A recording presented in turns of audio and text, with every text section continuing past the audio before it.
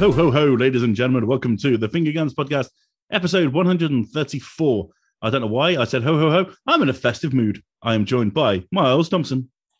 Hello there, sir. I can see you're getting into the Christmas spirit early. Hey, Captain. I really am. You know what? It's weird. I'm sitting here tonight. I've got my main light is off. I've got a roaring fire on my TV. And I've got my mood lighting on. And I'm just feeling it, you know? That's some serious vibes you got going on. Yeah. I feel like it's kind of like one of those things where you like have the right ambience. Yeah, there's real ambiance in my place right now. I was listening to Prince before the podcast. I was just in a zen mode. I kind of liked it. Oh, nice. Sounds like a good time, my friend. Yeah, anyway, it's not about me. How are you? Yeah, I'm good, thank you, mate. Yeah, it's again just kind of nice to have had some free time. Went down to London this weekend for my brother's birthday, which was cool. We went on like a restaurant on a bus, but like a fine dining fancy thing. And it goes on like a tour around all the landmarks of London. And you have like a 6-course like meal, which I was still starving by the end of because obviously it's fine dining, so it's like one scallop for the portion. Yeah. So you come out of it just as hungry as you were going in, but it was good.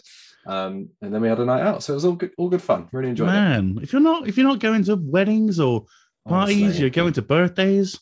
Honestly, stag do's, like birthdays, just trips to see friends. It's nuts. Like it's just constant. And I like to have weekends where I just get to play games, but I don't get to have them very often anymore. Oh man, you gotta get that. So when someone says, "Do you want to do a thing?" just say no. I know. I'm normally quite good at it, but like I had like a run of, I think it was like 3 or 4 weekends now, where it was just like people that I otherwise wouldn't see for like a year or two.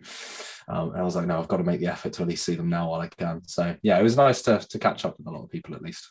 Oh, that's cool. That's awesome. K today to the TKB. Well, hello, R to the O to the F to the F to the K to the O. Yeah, I can't sing all rap. Wow, that actually, yeah, you did it. That was awesome. Yeah, I did it. Yeah. Yeah. Oh Christ. Okay, hello. Hello. How be? Be good. How be you? I be good. There you go. Good. Yeah, not much to report. I went on, so I know Miles' brother, obviously. So I also went on this fine dining bus thing, and I had a really, really good time. I am a really big fan of Drag Race. And it's coming. People are like, why are you talking about fine dining on a bus to Drag Race? And obviously we went to this club after, and somebody said to me, have you seen Drag Race before? And I was like, yeah. And they were like, did you know that Blue Hydrangea's here tonight? Now, anybody who has watched Drag Race will know that she won Miss Congeniality in season 1. Season 1 is the only UK season that I've watched just because I've needed to catch up. I don't really watch a lot of TV. So I just want to watch them all in one. I lost my shit. Absolutely lost my shit. I was like, what? It was £4 to get in. I was like, what? I was so excited. And then she called out Rylan, just Rylan, this morning's Rylan. What, the Rylan? Yeah, the Rylan. She was like, oh, we're amongst celebrity tonight. And he was wasted. And they gave him a microphone. And he just went on stage and he just looked like he was just very drunk. And I don't think he knew what to do with himself. And wow.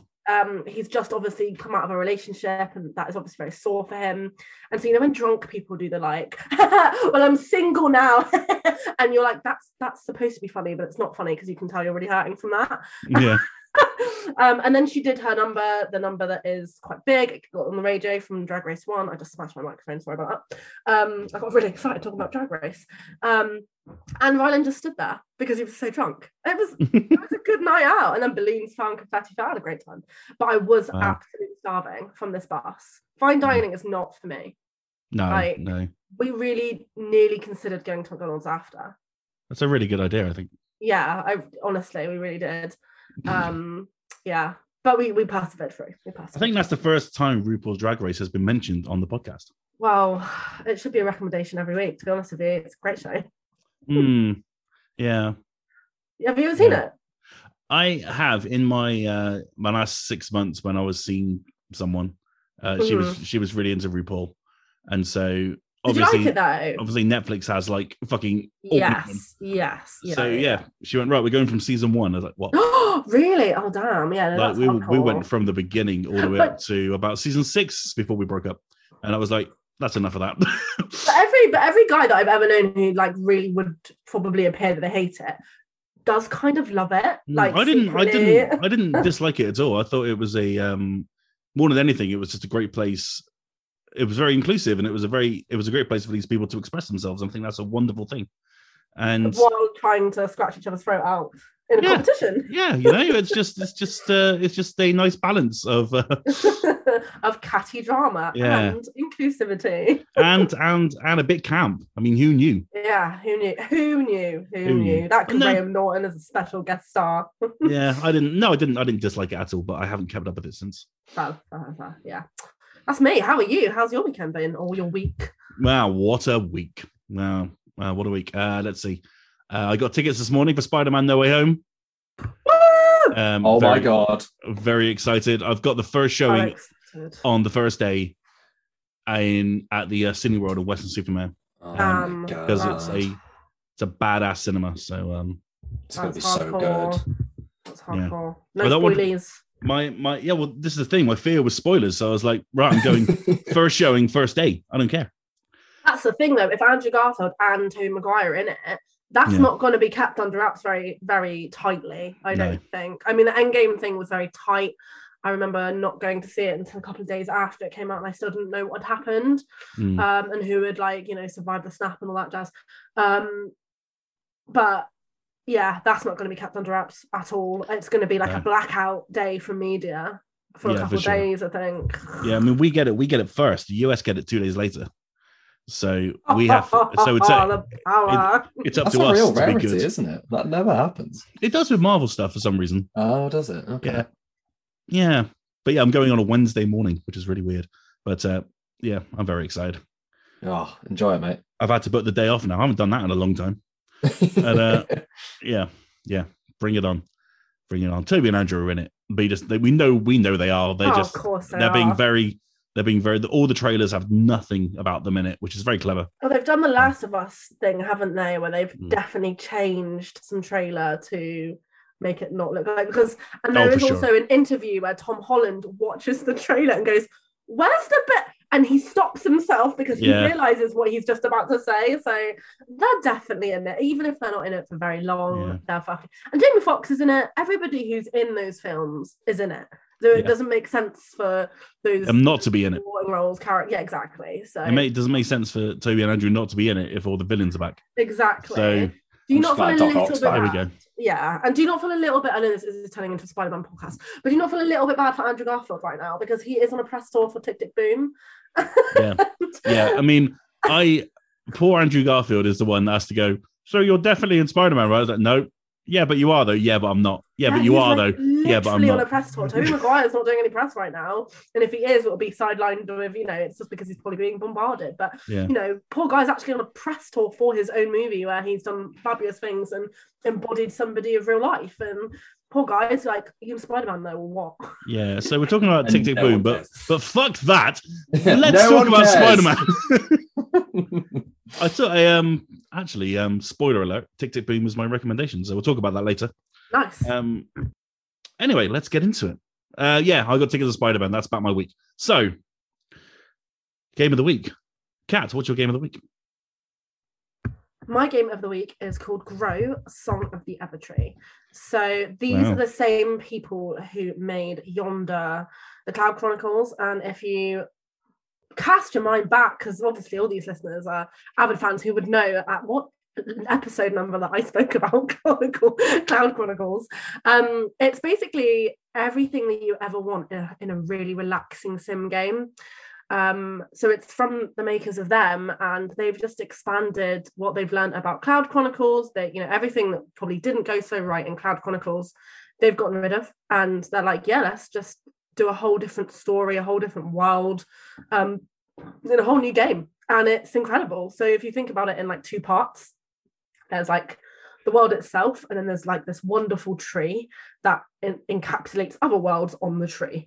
And the tree has died, and the world has been, I guess, infected with like poisonous branch called the Withering, and all of the townsfolk have left because the tree no longer exudes this lovely song, which is the heart of the community, and it kind of makes flowers grow and it makes trees grow, and it's all lovely. But everybody's left, and it's kind of your job to try and build not only the town back, but try to get the tree back to life because you have a little bit of the song in you.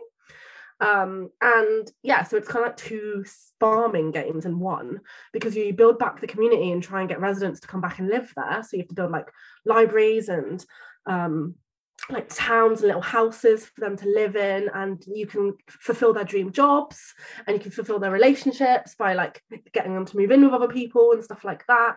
And then there's also not only is the exploration of this open world kind of villagey place, this world of different areas, there's then the tree that you have to kind of bring back to life. And also you can make worlds on the tree, and the worlds on the tree are very little to begin with, so you can enter this world on the tree, so like on a branch, kind of imagine it like that.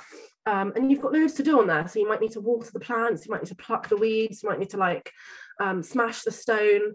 Oh my god, it's so relaxing. It is just so relaxing to be like, what do I want to do today? Do I want to like help my village, or do I want to grow the tree? And so you can grow the tree, and then as you grow the tree and as you kind of clean up everything, it gets more beautiful, and you can sing to the tree, and then it kind of grows in size, and then you collect all these essences of the world, so you can kind of build your own seeds, and then you build the worlds on the tree based on your seeds.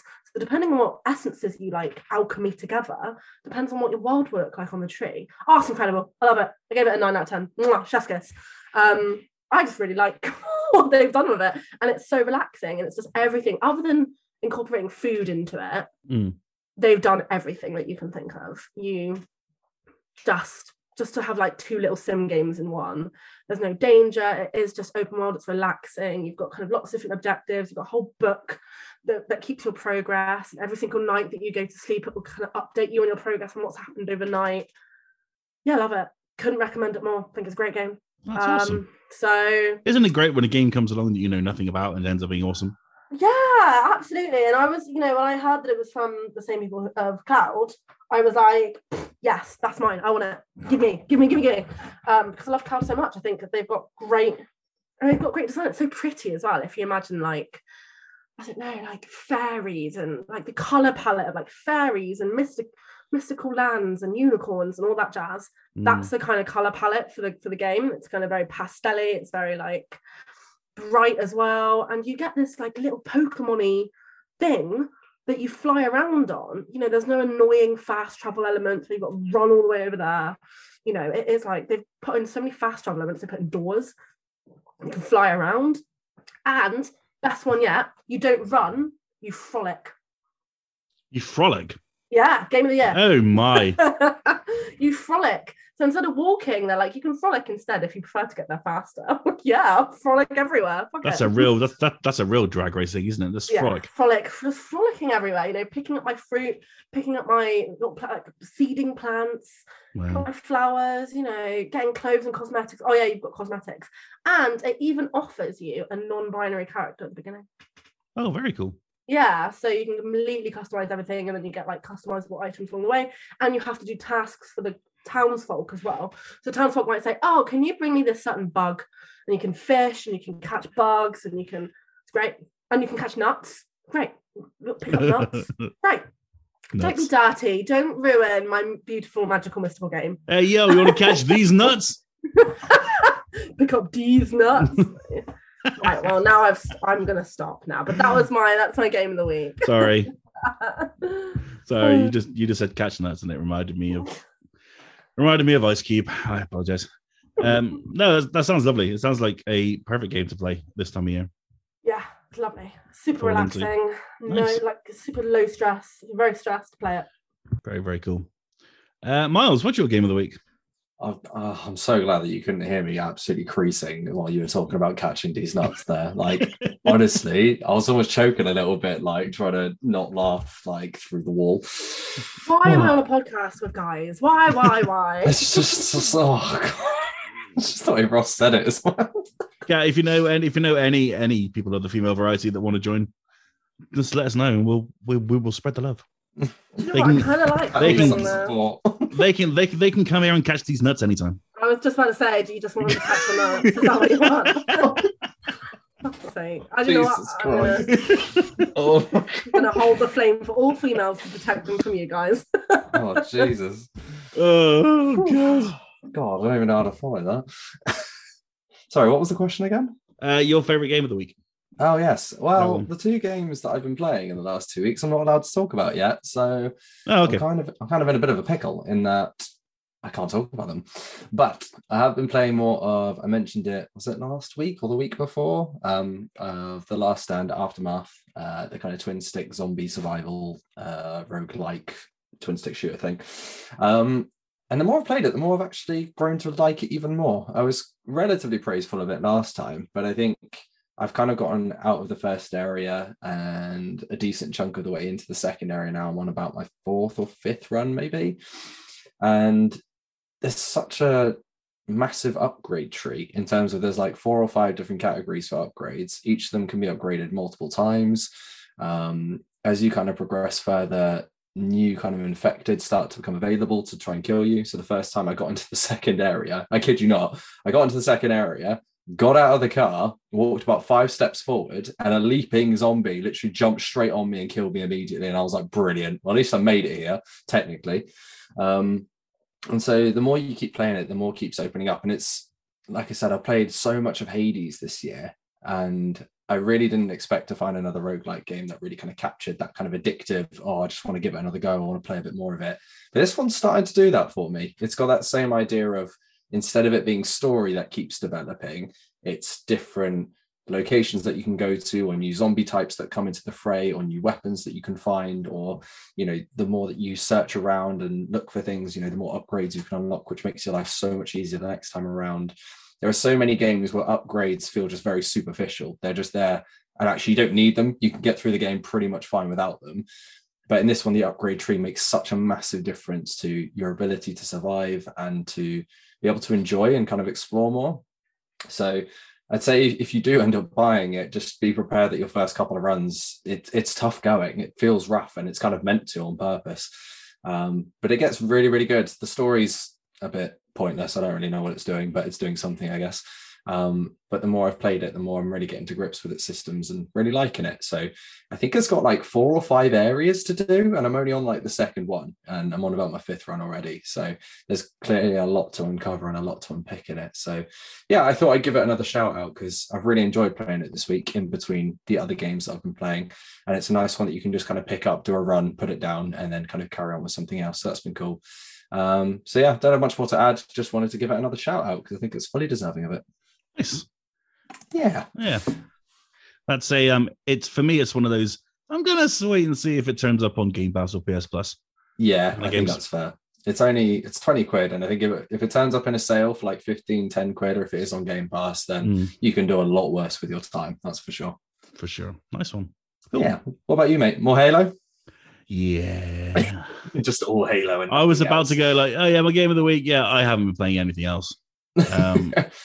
My review, I've got 2 reviews, and they are nearly done.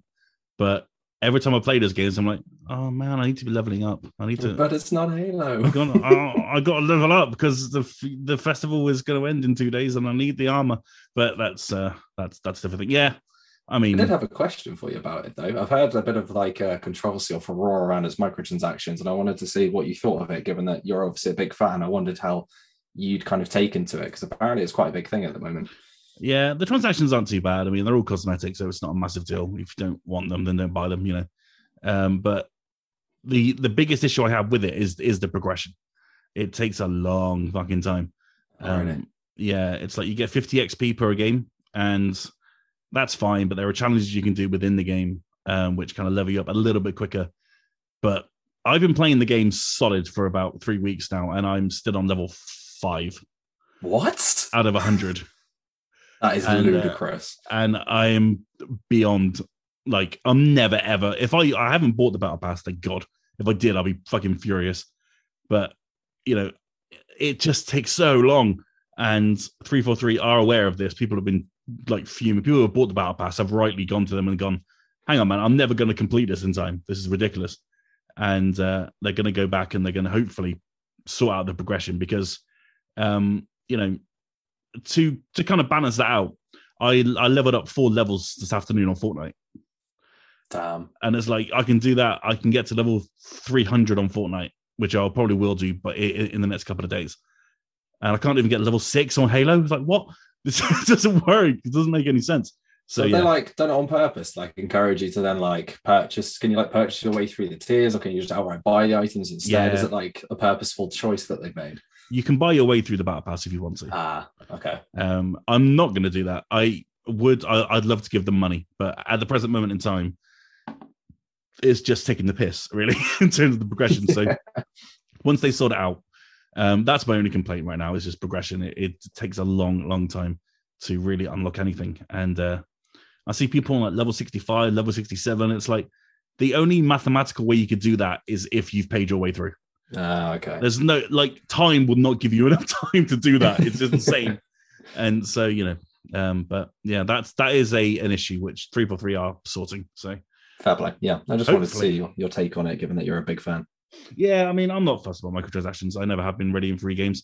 The game's free, so they've got to do it somewhere, and it's not a big deal. But some of the armor you can buy is pretty amazing, but I'm not that fussed about it yet. You haven't been sucking in just yet. No. Once they start throwing in like licenses with like Transformers, and I can actually go out there looking like Optimus Prime, then we might have a different discussion. But right Optimus Chief, exactly.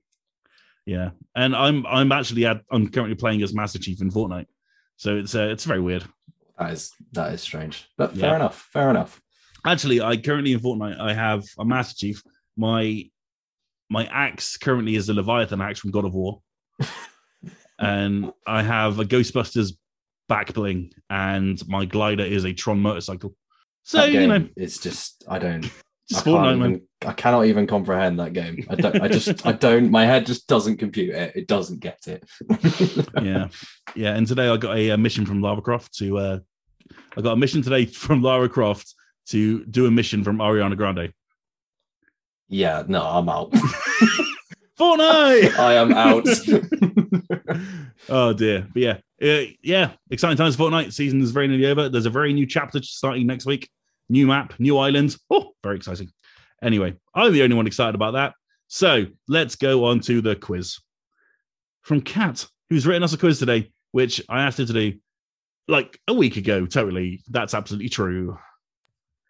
Do you want to rejig your maths there, Ross? I asked her to do it this afternoon. That's what I did. And that's okay, bud. That's okay. I'm happy to step in whenever.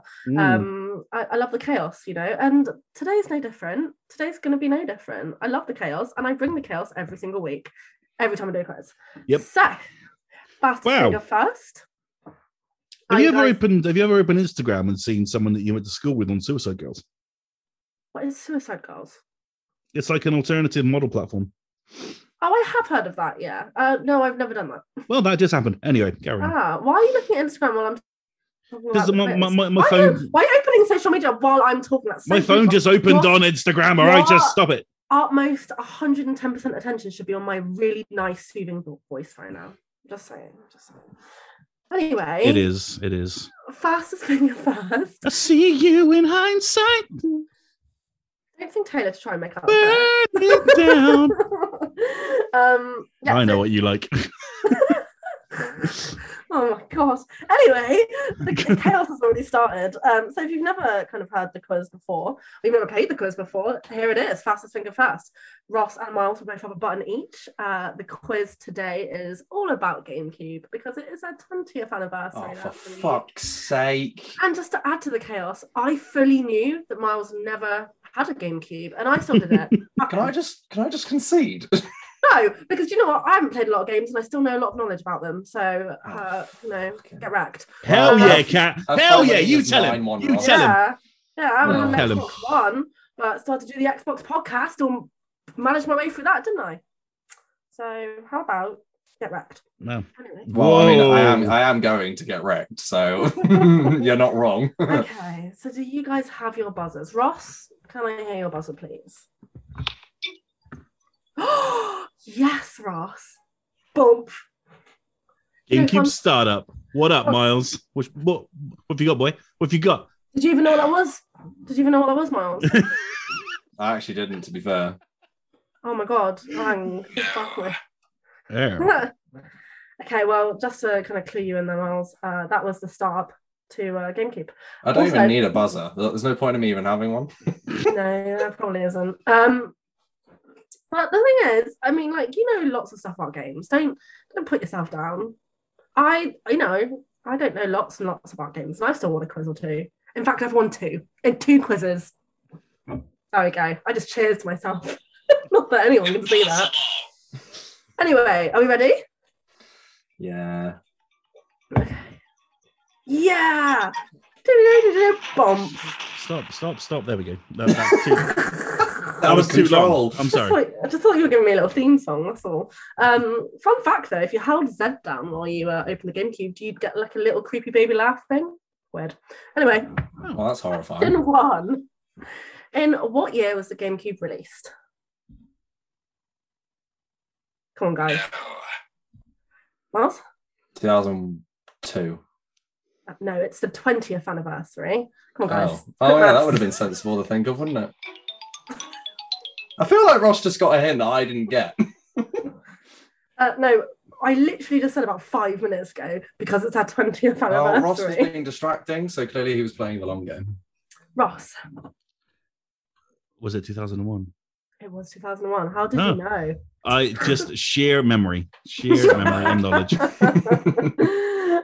Question two. In what year was it discontinued? 2005, 2010, 2007, or 2014? Ooh. Do.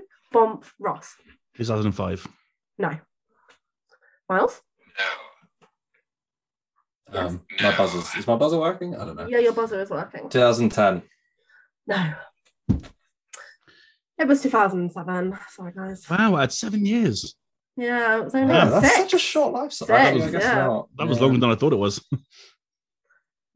Anyway, yeah, so no one gets that point. No much points for you. Haha. And no ties. Thank God for that.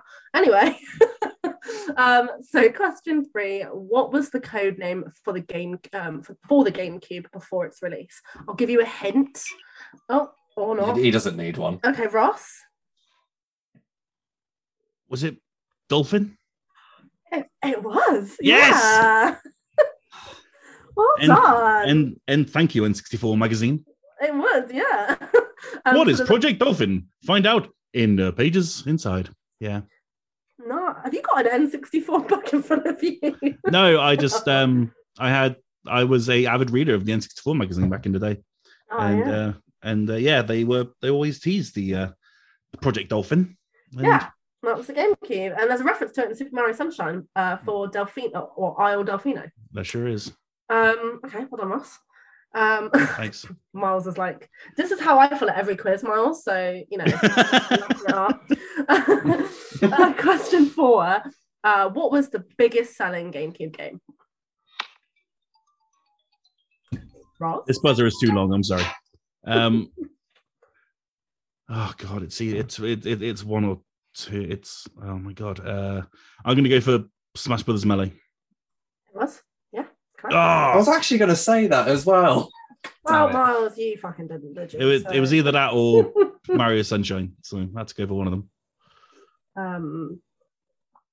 Okay, question five. Which hit puzzle game on the GameCube has recently been revived as a hit fitness app in 2021?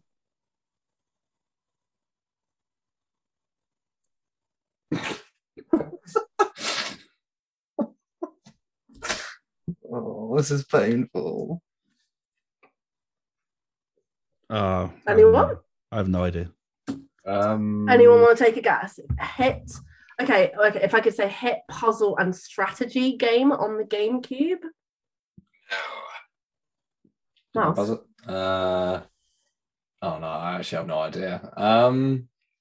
Yeah, I don't know. I don't know why I buzzed. I'm just ignore me. Just ignore me. Ross, want to give it a go? Pikmin? Yeah. What? Well done. Yeah, Pikmin. So there is now an app called Pikmin Bloom, which is a walking app that kind of encourages you and motivates you to go on walks. I have never heard of that. It's only come out like last month or something. So Oh, sick. well done. This Sick. is having fun with this. I like this quiz. I'm glad you're having fun. I What suppose I should thank you. Question 6. What colour is the C button on a standard GameCube controller? Ross? Yellow. It is, yes. Of course it is. Of course it is. Why wouldn't it be? Okay. You might actually get this one, Miles. So, Mario has been a part of every Nintendo console launch. Why is he not featured as part of the GameCube launch? Ross? Because it was Luigi's Mansion that was the launch title. Yes, well done. Miles, I can see his face just like, for fuck's sake. I'm just crying. Why am I here? Just to suffer? Yeah, this is me every quiz. This is why I like making the quiz. Okay, question 8. What are the 2 official colours of the launch console for the GameCube? You have to use the right He's already buzzed. Ross. Purple and black. You are incorrect because I want the correct colour. Oh, come on. you can get a point if Miles doesn't get it. There you go. I mean, I was going to say purple and black as well, so... Oh, okay, all right, well... What I was looking for was indigo and jet black, but I'll give it to my Ross. God. Indigo? Excuse me. Sean does half point. Like, Sean does specific word points as well. I was just being a dick. I just wanted to get it in there. I just wanted to be a hardball. So what, is that half a... You can have half a point. Yeah, you can have half a point. Because I got the answer correct. You got the answer correct, but you didn't use the right words that they've used. Wow. Yeah, I know. This Hardball. is, yeah, tough love. Well, yeah, tough love. Yeah, just in case you tied, you know, I needed like a half a point. We're in real danger of tying here. Okay, question 9. What was the GameCube selling price at launch? $79.99, $99.99, $129.99, or $199.99? Ross? $129.99. Correct. Do you know why? Because I bought one. Oh, okay. All right, fine. Yep, that's also a good enough answer. But no, please tell us why, Kat. Please tell us why. Dick. How old were you 20 years ago? Well, you probably did buy one, yeah. Miles was probably just -1 20 years ago. 20 years ago, I was 15, so I saved up for one. I remember saving up for one. Did you? Oh my God, crazy. I was 7. Oh wow, that's gross. So it's because apparently one of their biggest kind of marketing schemes was that they were going to be cheaper than the other consoles because they had less kind of stuff in them. That's my scientific answer. And because Ross bought one. And because Ross bought one. Yeah, absolute bargain. Yeah. And it's still I still have my launch day GameCube. Yeah. Yeah. I have it somewhere, but it's in like a wired box. Okay, last question, guys. It's really tight. It's really, really tight. Okay, yeah, I mean, I'm really in danger of reeling this one back in. We're at risk of a whitewash. So, what was the GameCube's successor console? No. Oh, I heard Ross's first. I'm so sorry, Miles. Fuck my life. That would be the Nintendo Wii. You are correct, good sir. Oh. Was that 10? No, you got 8.5. Impossible. 8.5. I'll take Can that. we just do video game weapons every week, please? Yeah. That was genuinely just pure suffering on my part. Sorry, pal. That was Fastest Finger First. Thanks for playing with me. I feel like one person really enjoyed that quiz, and another person kind of sucked. Yeah, Ross hated it.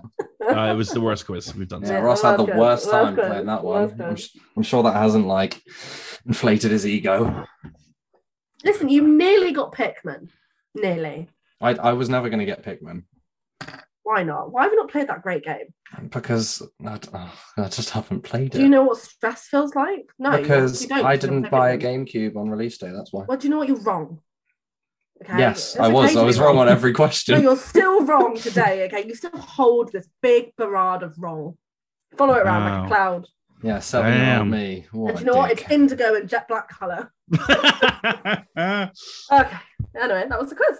Well, thank you very much. Oh, well done, Ross. Congrats. Thanks, Kat. That was. I'm so glad I asked you to do a quiz. No worries. Right. Well, it's kind of makes the next topic kind of difficult. Yeah, you might as well skip me on this part as well. I might as well just not be here. There wasn't a huge amount of news this week that we could really get into. Apart from Black Friday deals, every single website was filled with Black Friday deals, and that's not interesting anymore because it's now Monday. So what's the point? So we thought we'd talk about the GameCube 20th anniversary, and one of us has never played one. So that's going to be fun. Just berate him for the next 10 minutes about it. I did play a GameCube once, but it was to play the remake of MGS1, The Twin Snakes, because it was only on GameCube. And that was the only reason I played it. Was it your own GameCube or someone else's? Someone else's. Yeah. Well, Cap, talk to me about the GameCube. The GameCube is my favorite console of all time. I love the GameCube. I think it was amazing, and it makes me so sad that the GameCube is considered a flop. It is considered just not. It was just discontinued in 6 years. Not considered, considered a failure in terms of consoles. And that makes me so sad because I don't think I know a single person who hates the GameCube. And it's just like, fuck's sake. There's many reasons for that, but I just fucking loved it. What a great... I remember the day I got a GameCube. I don't remember the price of it, Ross, but I do remember the day I got a GameCube because my mum took me to Curry's, and my mum and dad took me to Curry's. I think they'd had a bit of an argument, and I think they thought that I heard it, and I probably did. Who knows? They're divorced now, so what do they care? And they took me to Curry's, and I got the choice. I got the choice between an Xbox and a GameCube. And of course, being a girl, being a kid, I saw this bright purple cube or indigo cube. You've just said it's purple. And you just said it's purple. Well, I think it's purple, but they don't say it's purple. They say it's like a mixture between dark purple and blue, which is indigo. So I remember getting it first day, and I remember having that choice, and I remember thinking, I'm going to get that box thing. And I must have played it. Like when you physically, all you remember in your childhood is playing this fucking console. I must have played it until it smoked or caught fire. That thing consumed my life for about, must have been 6 years. I don't know. But yeah, I loved, I had Super Smash Brothers. I had Mario Kart. I was so good at Mario Kart. So I used to berate people. I used to be like, but I'll beat you at Mario Kart. Because I had the mirror levels and all sorts.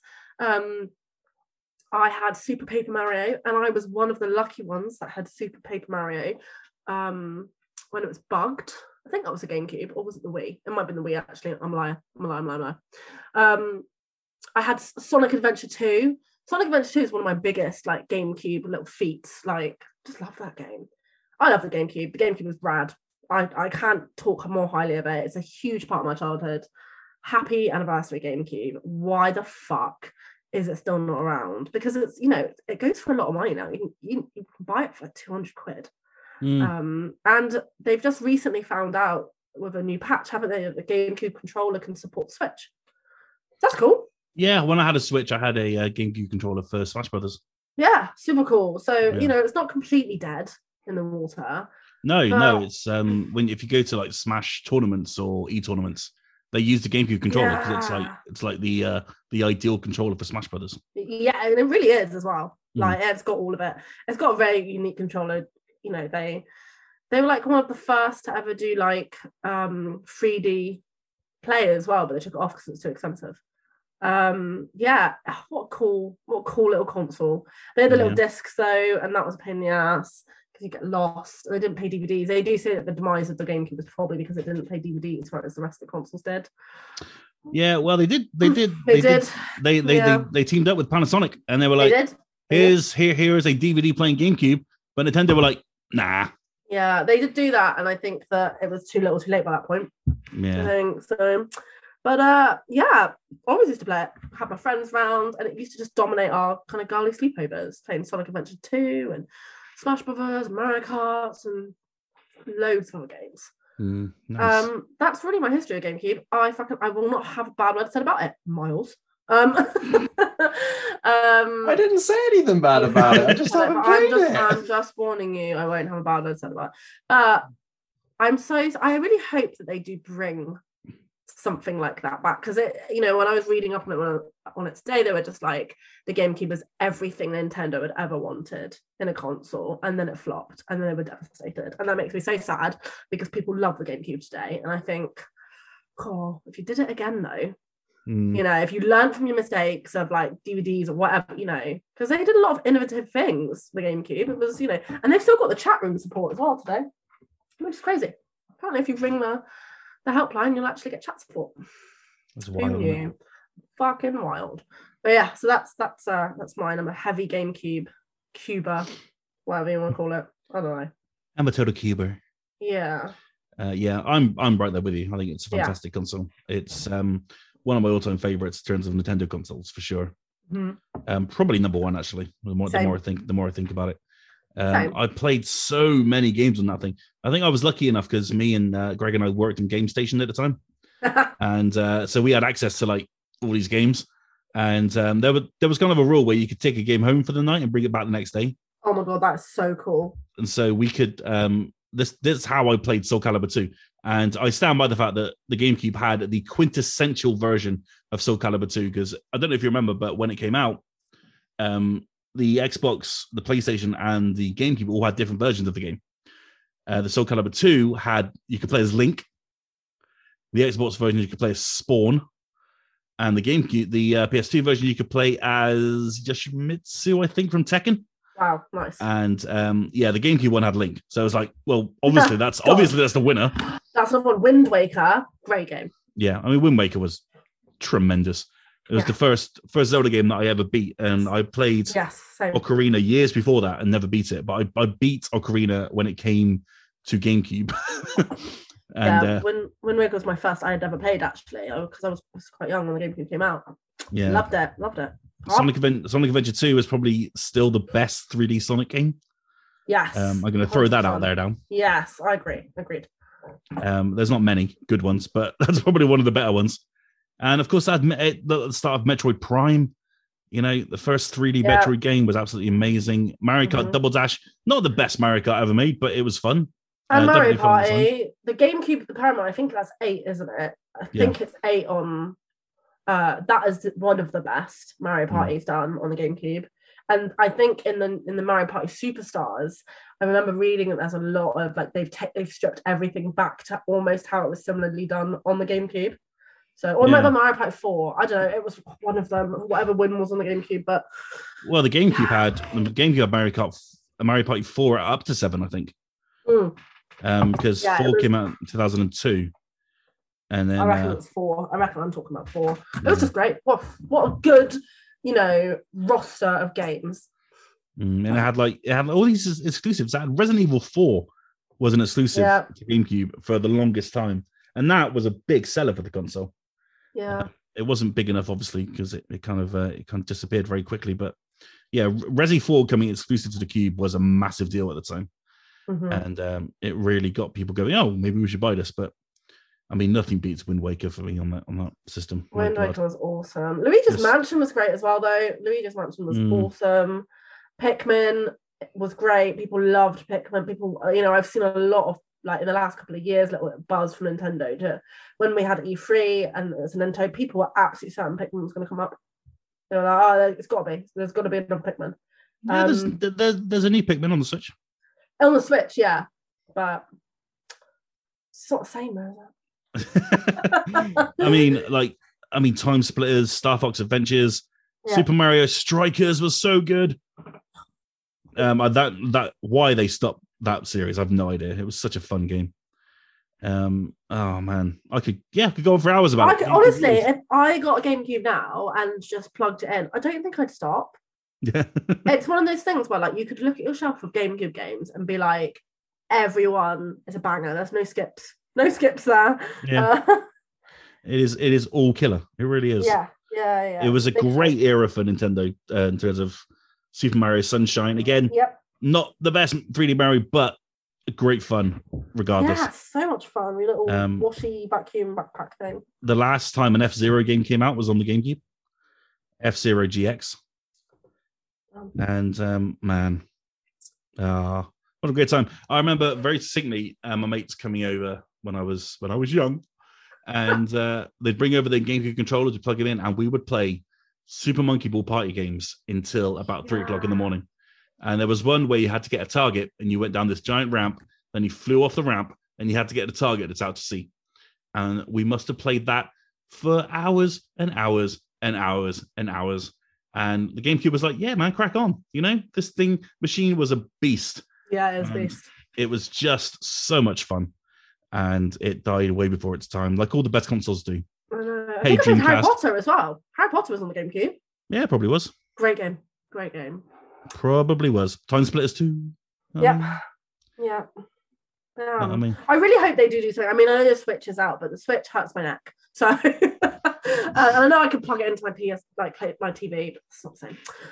I don't know what you're expecting, but I don't know what I'm expecting. I think they've moved on. I think they moved on. I'm sorry, mate. I just want it back. And they had a handheld little handle. It did. It had a handle. So freaking handle on it. Like, absolutely no need. Why? No one knows. Why? But just it was there. You can go to your mates and you could hold it. Yeah. Fuck it, you know. Yeah. Invite people to rob you. Yeah. What a blessing. What a blessing the GameCube was. Yeah. Happy anniversary. Happy anniversary. Happy 20 years, GameCube. I love you. I love you. If there was a GameCube Mini imagine if it's like the GameCube, but it's even smaller. It's a tiny little cube, but it just plays all the GameCube games. Oh, that'd be incredible. Like, wouldn't it, Miles? Like a digital GameCube, like a discless GameCube would be incredible. How amazing would that be? Play it then. Yeah, I'd get you one. I would buy you one for Christmas. Oh, that's cute. And it was 130 quid. It was, yeah. It was a freaking bargain. It was awesome. It was so awesome. I used to play like you with Super Monkey Ball. That was me with Super Smash. And they had a great like solo campaign as well, the Melee one. You just go through these levels. It was such a good solo campaign. That's why you whipped my ass on Nickelodeon All Stars Brawl. I did, mate. I did whip your ass on that. And it is thanks to Super Smash, thanks to the GameCube. Yeah. Thanks, GameCube, for that. Yeah. Cheers. So Miles, do you want to share your memories of the GameCube? It's pretty short. I played Metal Gear Solid: The Twin Snakes in it, and it wasn't as good as the original. So yeah, that's it. That's all I got to add. Oh man, God. Okay, we're gonna get you a GameCube. We're gonna sort you out a GameCube. I do need to go back and experience it because apparently there are some good times to be had on it that I've missed out on. Absolutely. Right then, let's get on to something we can talk about. Miles, you can go first on this one. How about that? That's kind. Well, we're kind of gonna we're all gonna go together. That's how this one's gonna work. Because the Game Award, the Game Awards nominations have been revealed, and it's an interesting mix of stuff. So, what I thought we'd do, we go through them, see what we think should win, what we want to win, and what we think will win. We do this every year, so let's keep up tradition, and we'll crack on this time with. We'll start with the most anticipated game, which is such a weird award. It's like, why are you giving an award for a game that is not out yet? Yeah, it's like, which game has generated big hype? Yeah, this bothers me. But anyway, we have Elden Ring, God of War Ragnarok, Horizon of the Forbidden West, Breath of the Wild 2, and Starfield. What would you want to win out of them lot, Miles? I feel like Kat will probably go for Horizon, so I won't. I will go for what was the first one again? Sorry.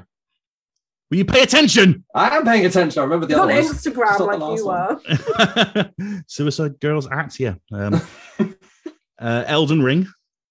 Yes. I'm going to go with God of War Ragnarok. I think that's the one because it's going to conclude the story of Kratos in the Norse mythology.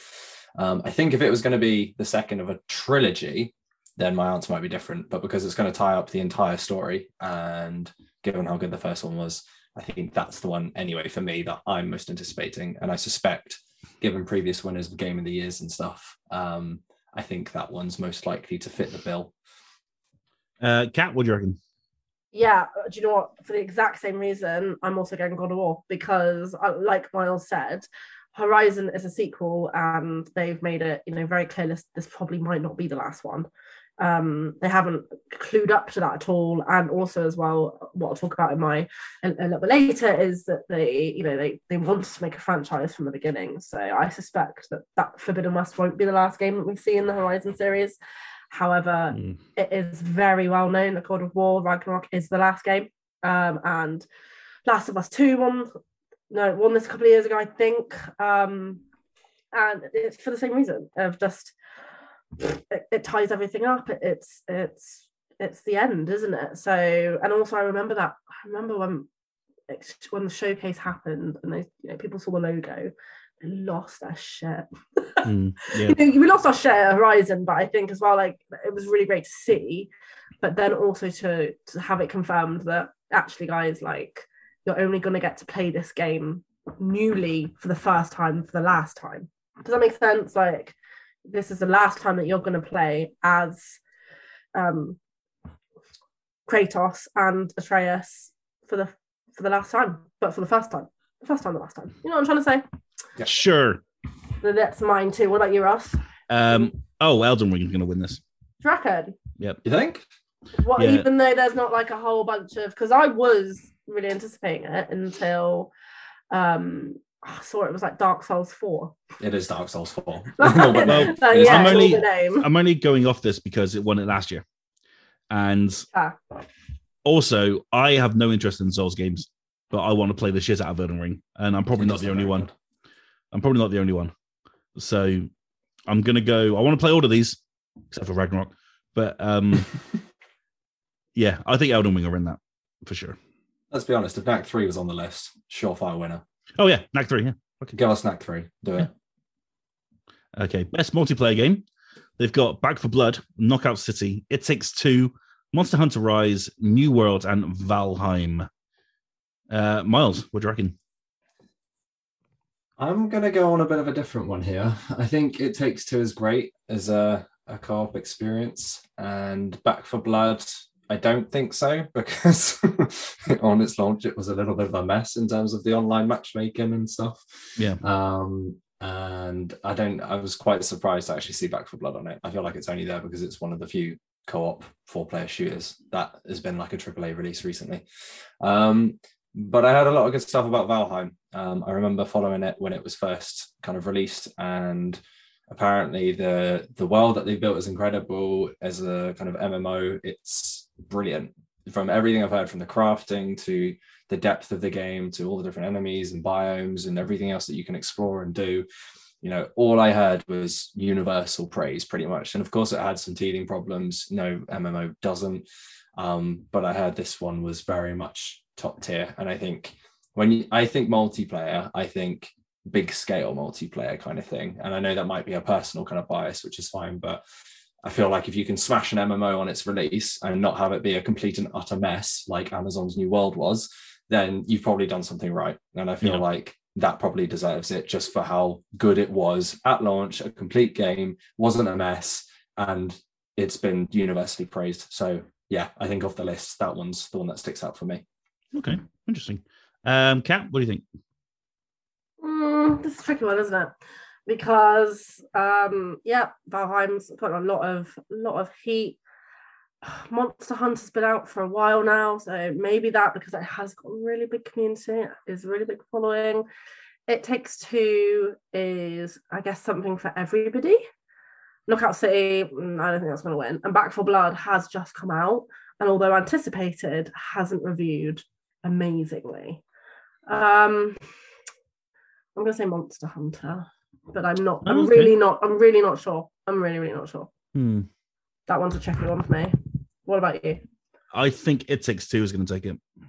I did see, there was part of me that was going to say that, and then I just thought about it because I played it, and I'm like, I think I've been watching a walkthrough of it. Eurogamer have done a playthrough of the game. They did it months ago, but I just sort of rewatching it now because I found it really entertaining. And I love the diversity in the gameplay throughout, how it's different every level, and how you really generally need two people to complete the game. I think that's really smart and really clever. It got great reviews. It's been made by the same guy that was like, fuck the Oscars. So they need him at the ceremony. So if I was a betting man, I would put the money on It Takes Two out of that lot. It's been nominated for quite a few, hasn't it? So I think it's in with a shower of at least now being a few. Yeah, absolutely. Right. Best sports/racing game. We've got F1 2021, which reviewed very well on our own website, Finger Guns. FIFA 22, Forza Horizon 5, Hot Wheels Unleashed, and Riders Republic. It's a very strong category this year, actually. Miles, what do you reckon? Honestly, like I'm not really into racing games, but apparently Forza 5 is beyond incredible, like way beyond incredible. And I feel like, again, betting man, I would put my money on that. I think Riders Republic is not my kind of game, but it looks awesome. And I think it genuinely surprised with how good it was. I think when I saw the trailer for it, I was like, oh, it's kind of just like Steep, but just with bikes and stuff for now. But apparently it's not. So yeah, if I was a betting man, I'd go Forza 5. I don't think you can look past just how fucking beautiful that game is. Oh, it's so good. It's so good. Cap? Yeah, I agree. I think this is going to sweep it. Forza Horizon. I've not even seen a mediocre review about Forza. I've not even seen like this game's fine. It is always been, this game is incredible, this game looks amazing, this game is the future, blah, blah, blah. There's no way that any other game is going to have a shoe in there. Maybe Hot Wheels, maybe, but probably not. I'm going Forza. I think it's between Forza and Hot Wheels, for sure. Yeah. I think Forza would take it because people were surprised it didn't get a Game of the Year nomination. That's how much people loved it. Yeah, I think it came in too late, didn't it? I think it'll take sports racing because it should have got a Game of the Year nomination. It's a racing game. It won't get nominated for Game of the Year. They never do. It's ridiculous. It's mad, isn't it? Yeah, they don't really. It shouldn't be a matter of our genre. If it's a great game, then Yeah, they don't really see like sports games as Game of the Year, do they? It's like classically known. It's weird. One for you, Miles. Best sim strategy game. We've got. Oh, do you hear that? Oh, you like that? You like that, don't you? Yeah, you like this. Yeah, you do. Wow, sorry. Best sim strategy game: Age of Empires 4, Evil Genius 2, World Domination, Humankind, Inscription, or Microsoft Flight Simulator. You know what? I've actually looked at World Domination 2, and I'm kind of intrigued by it, but I don't know enough about it. Age of Empires 4 was apparently good, but it wasn't a massive upgrade, so I don't think it'll be that one. But the trebuchet. I mean, the trebuchet is awesome. Everyone loves a good trebuchet, but not when they want to see the fucking game. If I wanted to know about a trebuchet, I'd watch one of the thousands of documentaries about historical things. So yeah, I don't think it'll be Age of Empires 4. And then I actually think it might be Microsoft Flight Simulator because that reviewed very well. And as an actual simulation game, it's pretty much nailed it. Like it can't really get much better than that. So yeah, I'm going to take a punt and say it's that one. Yeah. Cap? Yeah, I mean, it probably is going to be Flight Simulator, isn't it? It's really highly anticipated. People are buying those, those platforms just so they can play it. They've waited for it for a really long time. So I reckon that's going to do it. I think Inscription looks banging, but I don't know enough about it. So, yeah, Age of Empires is just fuck me. Every single time I go on my phone, I don't know anything else but Age of Empires adverts. Like, it's ridiculous. So, I mean, it's probably between those two, isn't it? So, yeah, I'm going to go for Flight Simulator as well. Just because it's just beyond. If you've got a setup that can run it properly, like, I don't think you need to play any other game ever. I think it's just exactly what it's supposed to be. Yeah, and the game. Yeah, I've got it on Series S, and I've had a blast. And the Series S is amazing, but it's not the system for Flight Simulator. As hard as it tries, bless it, it's not quite there. But yeah, it runs great on Series X, and of course, if you've got like an RTX freaking PC build, then yeah, you're gonna have a great time with it. So yeah, I reckon Flight Simulator as well. Best family game, which is normally reserved for Nintendo. But one non-Nintendo game was snuck in this time. So we've got It Takes Two, Mario Party Superstars, New Pokemon Snap, Super Mario 3D World plus Bowser's Fury, and WarioWare Get It Together. So Miles, what do you reckon on this one? I'm actually going to say that It Takes Two is, I reckon, definitely going to win this one. I think it's, just going to... To be honest, I think it's a shoo-in to win it, and I haven't really played any of the others, so I'm kind of have to go for it, but I also think it's leading the field given the other nominations it has. So yeah, I reckon it'll be that one. That must suck for Nintendo. 4 games nominated. Nah, you ain't gonna win. And they ain't gonna win it. That sucks. Kat, what do you reckon?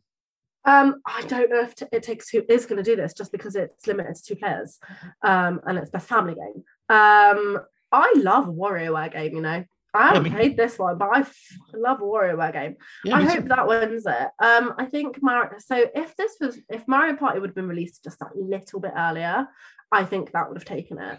But I want to say potentially Pokemon. No, it's a family game. Never mind. I'm gonna say WarioWare. Okay, interesting. Yeah. Interesting. I'm gonna go It Takes Two or Mario Party Superstars. Yeah, I don't know. I just think that's a little. It only came out like 4 weeks ago. We need someone on the site that actually buys first-party Nintendo games, because none of us have played Superstars, Pokemon. Do you know Mario, what? I know, and do you know what? I was going to buy it, but do you know what? I get so angry at their prices. I know. Good. But Mario Party is like, I'd love it. I would love to play Mario Party Superstars. I just don't have enough friends, to play it with. So. Oh. But I do want it. It is on my list to get. Yeah, I think it's a great game. It's reviewed very well as well. Yeah. It is saying that they've stripped it back. They're saying that it is everything that everybody loves. It's literally like all of the best games from all of the previous Mario parties, and I just think it's like a all stars. This is why it's called Superstars. That is exactly why it's called Superstars. But yeah, so I think Superstars might take it. I just think it's a bit early. Okay. All right then. Best fighting game. We've got Demon Slayer, Kimetsu no Yaiba, the Hinokami Chronicles. I didn't say that right, but fuck it. Oh, that was good. Kimetsu no Yaiba? The Hinokami Chronicles? Yeah. Should we go with that? All right. Yeah, let's go with that. I'll take your word for it. Sure. Guilty Gear, Strive, Melty Blood, type Lumina. I've never heard of that game. What in the world? Melty Blood. I've never. Honestly, where's Tekken? Just give us Tekken. Yeah. Melty Blood. What? Melty Blood. I've never heard of that game at all. Nickelodeon All-Star Brawl and Virtua Fighter 5 Ultimate Showdown. Yeah, this is a tough one because I generally don't know 3 of these games. So I'm going to give it to Mars. Mars, what do you think? Well, one of my friends has played the first one, whose name I'm not even going to attempt to say, and he said it was quite good, and he got the platinum for it. So I'm going to go for that one, just purely on that basis. So thanks, Josh. All right. Kat? I really just want Melty Blood to win it. Yeah. I don't know what this game is. Sounds great. It's not going to be Nickelodeon All-Star Brawl. Sorry, Nickelodeon. Yeah, I'm gonna big up the Melty Blood. Why not? Okay. Melty Blood. Yeah, I'm gonna go for Nickelodeon. I'm gonna go outsider on this one because it's done very well. Not with us, it didn't. No, not with us. But elsewhere, there is a fan base for this game. My God, and yeah, it's doing numbers. So yeah, I'm gonna go for Nickelodeon on this one. Just going to go on the outsider. Right, best RPG. This is a Toby category. My God. We've got Cyberpunk 2077. We've got Monster Hunter Rise, Scarlet Nexus, Shin Megami Tensei 5, and Tales of Arise.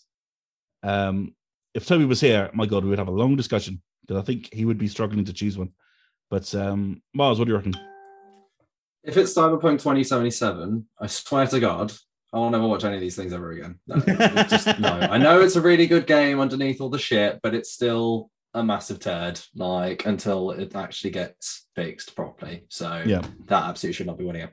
I think from what Toby has said, I bought Tales of Arise based on Toby's review, and the gameplay looks really cool. So I am going to play that at some point. But I think from what Toby was saying, I feel like he spent a lot more time in Scarlet Nexus and thoroughly enjoyed it. And so I'm going to go out on a whim and say that one just because I think it's the one that Toby enjoyed the most out of all of them on the list. So yeah, I should have asked him. Should have asked him before we started. That's my bad. Kat, what do you reckon? Yeah, I'm going to go Scarlet Nexus as well. Cyberpunk, come on now. If that gets best RPG, I'm not even going to have an opinion on any of these. You can't, I'm sure as a game without the bugs, it probably is a great RPG. It probably would have won Game of the Year. It probably would win best RPG. But it's still really fucking broken, so it doesn't deserve the award. I think that out of Scarlet Nexus and Tales of Arise, I do remember Toby talking about Scarlet Nexus a lot. So yeah, I'm going to give that one a punt. Yep, I'm going to go with that as well because I don't know enough about all the others. No, except for Cyberpunk, obviously. But if that wins, then this makes a mockery of the whole thing. Damn it! Yeah. Right then, let's get into the meaty stuff. Best action adventure game: Marvel's Guardians of the Galaxy, Metroid Dread, Psychonauts 2, Ratchet and Clank Rift Apart, and Resident Evil Village. Miles, what do you reckon? This is a big category. I reckon Ratchet and Clank's going to win this, you know. I feel like the Sony first-party studio games, third-person action, you know, I just think it reviewed so well. It was so pretty, and it finally showed, you know, what the PS5 was capable of. It was highly anticipated as part of an established franchise and series. Resident Evil, although it is very, very good, it didn't review nearly as well. And I haven't played Metroid Dread, haven't played Psychonauts 2. I just feel like Ratchet and Clank, it's just one of those that sticks out as the one that critics tend to love. And given that 90% of the vote is done by critics and 10% by the fans, yeah, I reckon it'll be Ratchet and Clank, personally. Okay. Kat? I wish I'd played Psychonauts 2 to have a better, kind of more balanced opinion of this, because I do really want to play it, because it does look awesome and it has reviewed very well. It's on Game Pass, by the way, just saying. You can go play it. Yeah, I mean, I'd love to say Marvel's Guardians of the Galaxy again. I think it's a little bit too soon. It probably will be Ratchet and Clank. I don't think Resident Evil Village is going to get it. And I don't know enough about Metroid Dread. Yeah, so I'm going to go with Ratchet and Clank. Okay. Yeah. I'm going to go Metroid on this one. I think the reviews were insane. Yeah, I did see that. People were bloody crazy for it. So again, I think it's between Metroid and Ratchet. You're right, but yeah, I'm going to go Metroid on this one. I think Nintendo have knocked it out of the park with that particular game this year. Haven't played it, don't have the system it's on, but I'm just going by Metacritic and people's kind of opinion of it. I love Ratchet. I platinumed it, as you know, and I'd love to see that win, but I think Metroid will take it. Best action game, we've got Back 4 Blood, Chivalry 2, Deathloop, Far Cry 6, and Returnal. Another big category. Mars, what do you reckon? Right. It should be Chivalry 2, but it won't be. I'm just going to come out and say that right fucking now. It should be Chivalry 2. You can fire yourself off a fucking catapult over into a castle and then lob someone's head off. Come on. It's perfect. But it won't be Chivalry 2. But I'm really glad it's nominated. I didn't really expect to see it on this list, and it is, which actually made me super pleased. Back 4 Blood shouldn't win it. It just wasn't good enough at launch. It might be very good eventually, but not as it is right now. I think Returnal and Deathloop probably have the best chance of winning this. Again, given Deathloop has been nominated multiple times in different categories, it could sneak this one. So I'm kind of torn between both, but I'm going to say Deathloop because I think it was the more popular of the two. So yeah, I'm going to stick with Deathloop for that one. Cool. Kat, best action game. I'm actually going to go for Far Cry. Oof. I think that Mars is right. I think Deathloop has been nominated a lot. I think it's tough. I think that's the two that I am definitely kind of pitting against each other. I mean, Chivalry 2, you can beat someone with bread. What a great game. That should really win it. Yeah, but I think Giancarlo Despacito, is that his name? Giancarlo Esposito. Yeah, him. Lovely pronunciation there. Thank you. That I just murdered. You know, his acting and his role in that could say a lot to that, I think. Mm-hmm. Yeah, it's going to be between Deathloop and Far Cry, I think. Although Returnal, a lot of people are mad it hasn't got Game of the Year, but I guess that's for that category, isn't it? So we'll see. Yeah. Returnal will win this because it's not Game of the Year. It will get something. It's like a pity award. Like you're not going to get the main one, so we'll give you this one instead. You haven't been nominated for Game of the Year, but you'll get Best Action. Yeah, instead. It's crazy it's not been nominated for Game of the Year because people absolutely adored that game. I'm surprised, yeah. I love Far Cry 6. I platinum Far Cry 6. It's a bloody brilliant Far Cry, the best one since 3, without any doubt. But not enough people enjoy Far Cry anymore. I'm kind of an outsider on this one, I think. I'd love to see Far Cry win because I really, really enjoyed it and it was a lot of fun. And Giancarlo Esposito was superb. But it just hasn't got... People were just bored of Far Cry now, and I'm not. I want all the Far Cries, but the general consensus is that it needs to switch it up a bit. So Yeah, I don't think it's victim of series fatigue, isn't it? I don't think it's going to get the love that it really needs to win. So Deathloop or Returnal on this one for sure. I think Returnal might snatch it. Right, best VR AR game. This is a bit of a tough one for us three because none of us have got VR headsets. Well, no, I do. Mars has. I do. Right, so Hitman 3, I Expect You to Die 2, Lone Echo 2, Resident Evil 4, Sniper Elite VR. What's going to win, Miles? I mean, the only one I've played is Sniper Elite VR. And Yeah. I wasn't particularly impressed by it. So I actually think it'll be Hitman 3. Yeah. I think it's the best game of the bunch. And the fact that it's in VR just helps it. Resident Evil 4 has been out for fucking ages. So yeah, I'm going to go Hitman 3. Cap, what do you reckon? Yeah, probably Hitman or Resi, but I expect Hitman because that's just cool, isn't it? Like that's some cool shit right there. But Yeah, Hitman 3 will win, I think. Purely because you can play Hitman 3, 2, and 1 in VR through that game, and so it's just which is nuts. To be fair, it's crazy. It's a massive collection of games. So I think Hitman is an easy win for that one. Oh dear, best mobile game. We got Fantasian, Genshin Impact, which Toby loves. He doesn't. He hates it with a passion. League of Legends, Wild Rift, Marvel Future Revolution, and Pokemon Unite. Miles, do you play mobile games? Nope. Okay. I'm just going to say Genshin Impact, just because it's the only one I've heard of.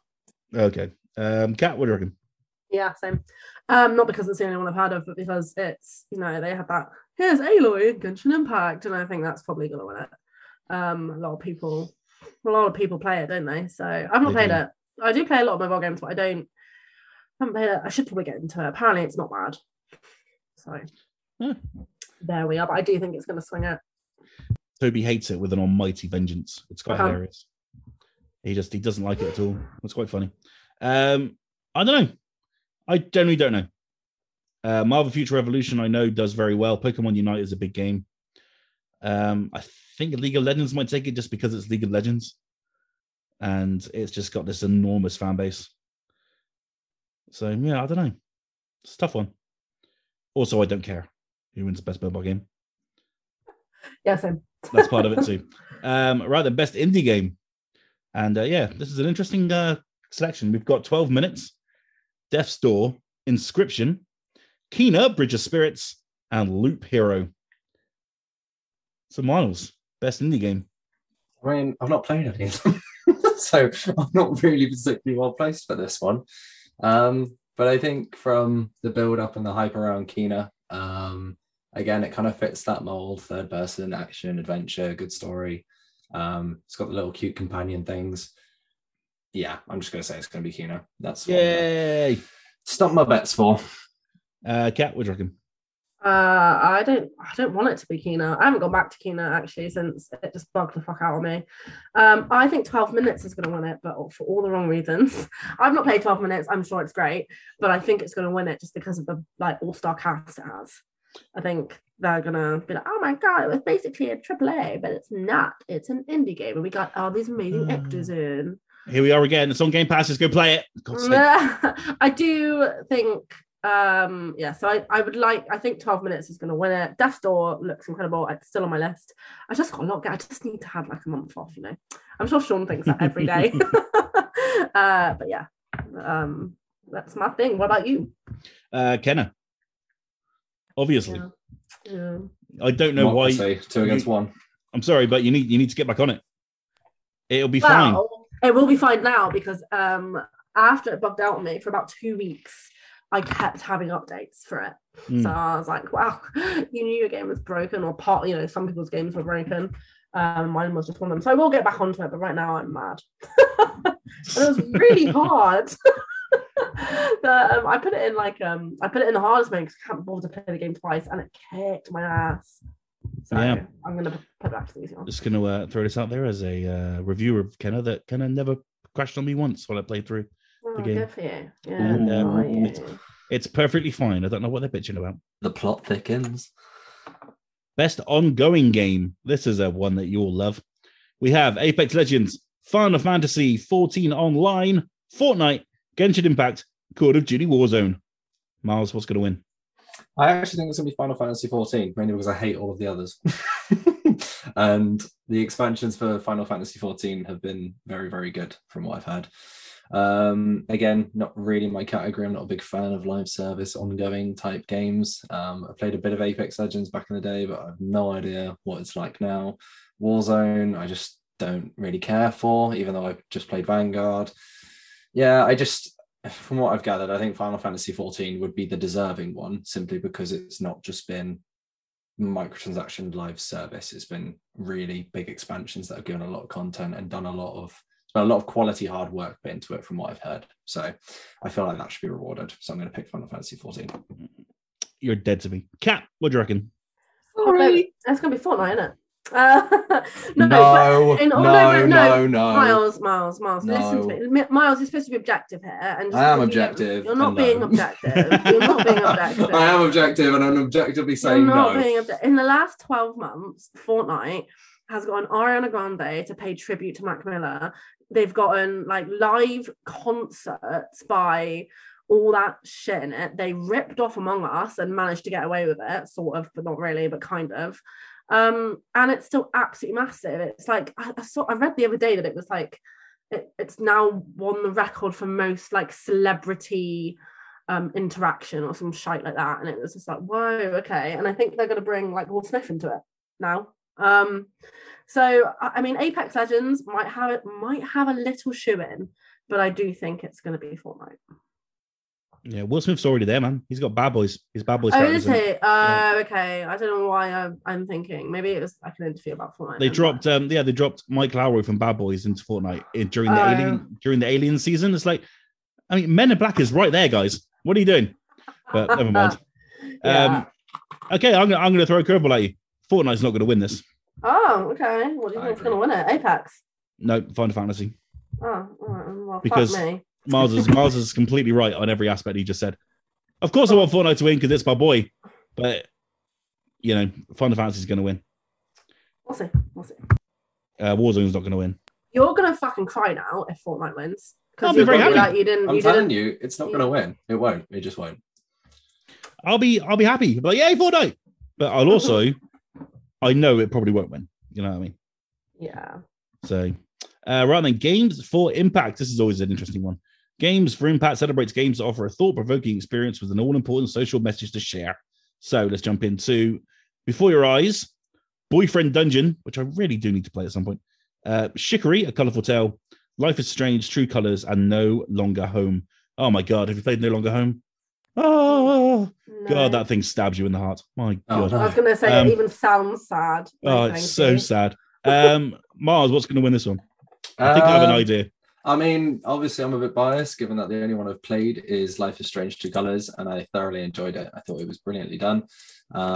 It does have a very good message to it, and I think in a time of a lot of anxiety and stuff like that, it really kind of hit home in a couple of ways. And my favourite part of those games is when it's not even really doing its story, it's when you're just kind of roaming around and you get the chance to kind of sit down and Alex's character just sorts of kind of like reflects on her thoughts and feelings and stuff like that, and it's just really nice to play. And I don't think it's likely to win based on impact, because I think although it's a very well told story and it's got lots of social elements to it, I don't think it has as much focus on it as, say, Life is Strange kind of 1 or 2 did, where they're a bit more focused on that side of things.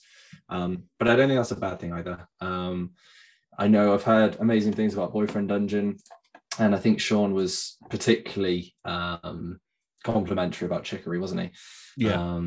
So I have a feeling it will be one of the other games in the category, but I would really like to see Life is Strange win it, because yeah, I think it's got a very, very nice message to it. And I think by the end, Alex's character completely sold me on it when I was a bit skeptical of what she was going to be like as a protagonist.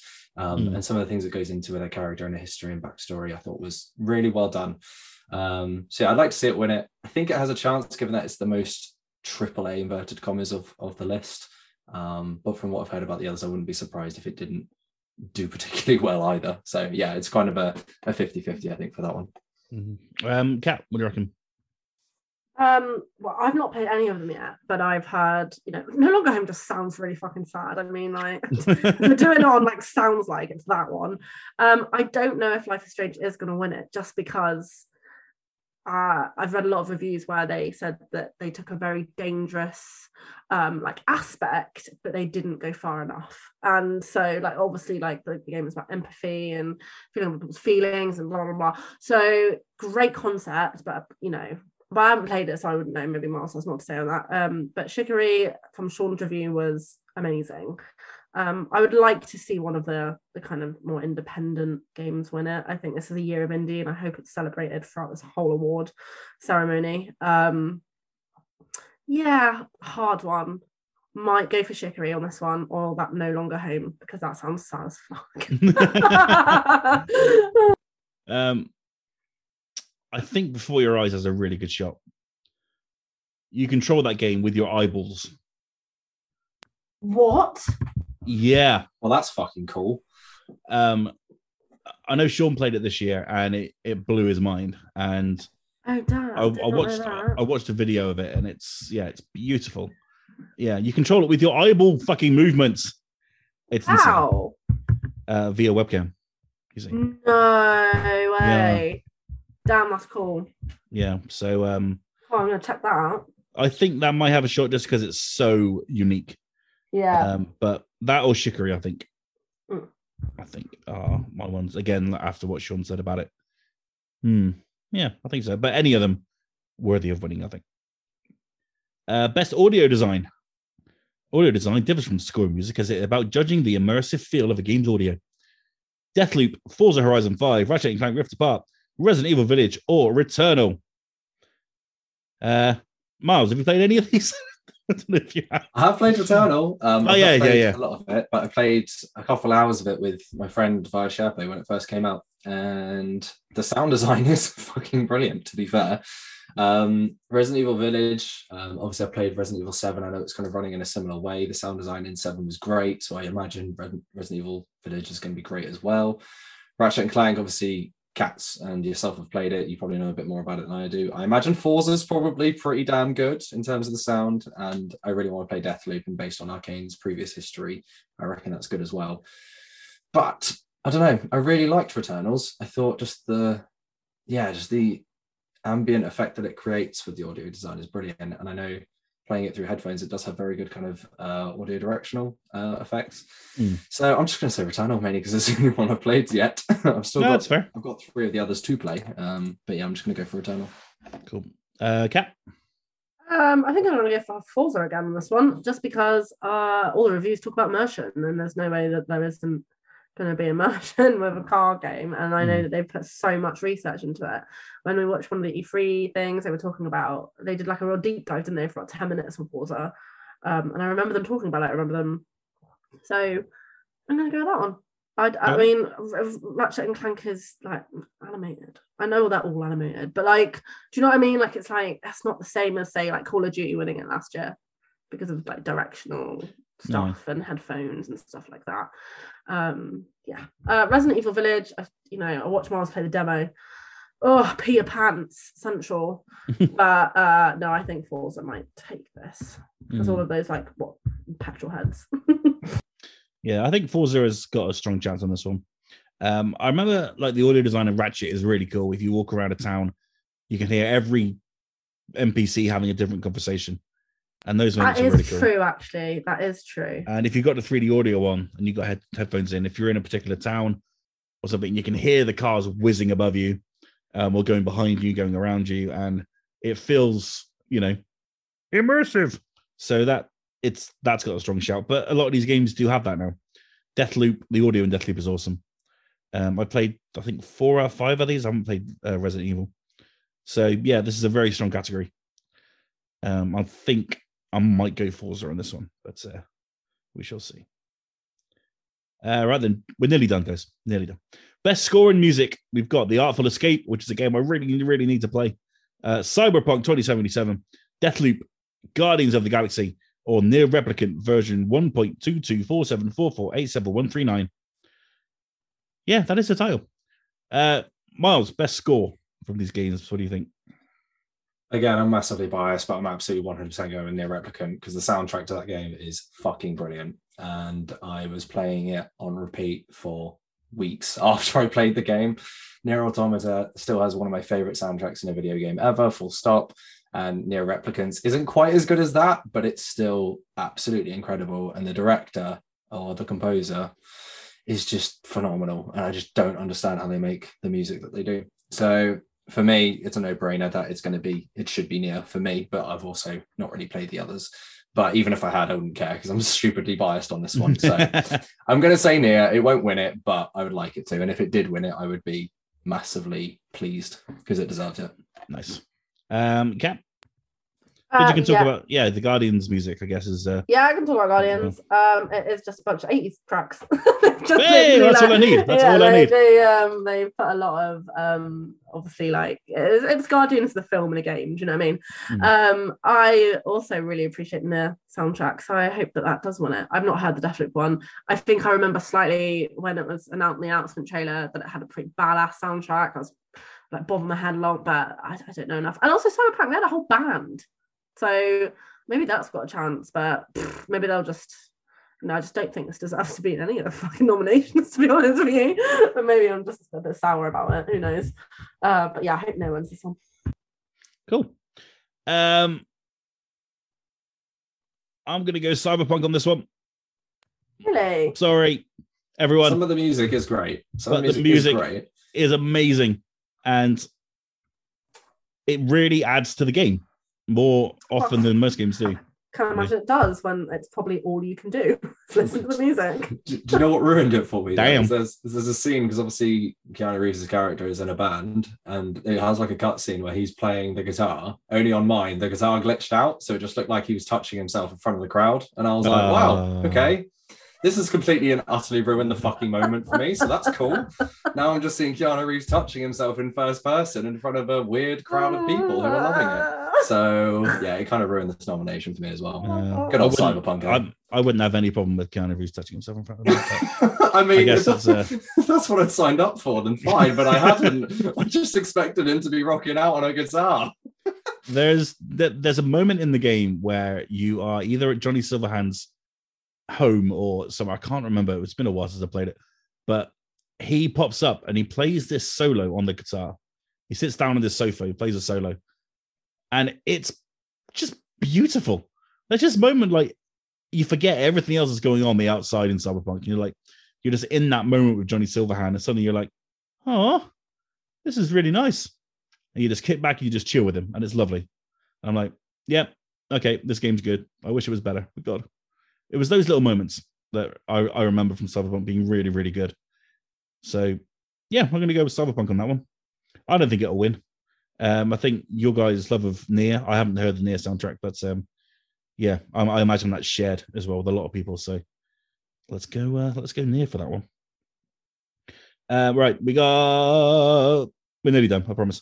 Best art direction: The Artful Escape, Deathloop, Kena Bridge of Spirits, Psychonauts, and Ratchet and Clank. Miles. Oh shit, I've not played any of them. Which game looks the prettiest?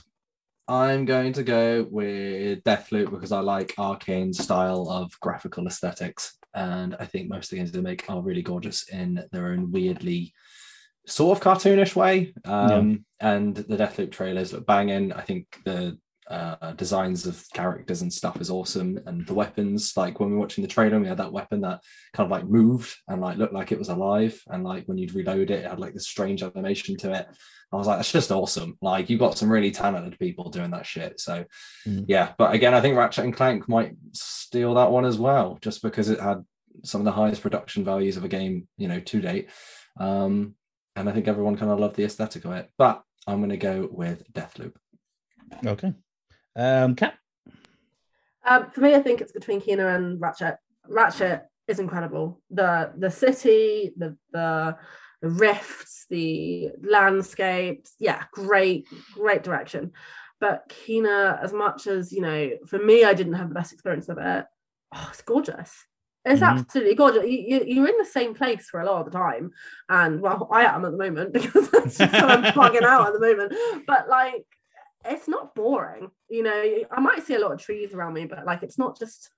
Do you know what I'm trying to say? Like it is like it's absolutely stunning. Those little cute fluffy boo-boos, oh, they're so cute. And it is almost like you just want to touch them, and you could feel like velvety fur. So I think Kina might steal this one away, but I wouldn't be surprised if Ratchet did either. Yeah, there's plenty more to see in Kina. Just gotta find it. Just gotta have my PlayStation and play it. I'm gonna go Ratchet. It's the best looking game this generation so far. I think that or Forza, but Forza's not here, so I'm gonna go Ratchet and Clank. Kina is beautiful for a first time developer. They've done amazing work with the engines. Deathloop looks great, but it just looks like a spruced up Dishonored. Psychonauts looks okay, but I don't think it doesn't hold a candle to Ratchet. So yeah, I'm going to go for Ratchet on that one. Best narrative, we've got Deathloop, It Takes Two, Life is Strange, True Colors, Marvel's Guardians of the Galaxy, and Psychonauts 2. Miles. So I heard mixed things about Deathloops.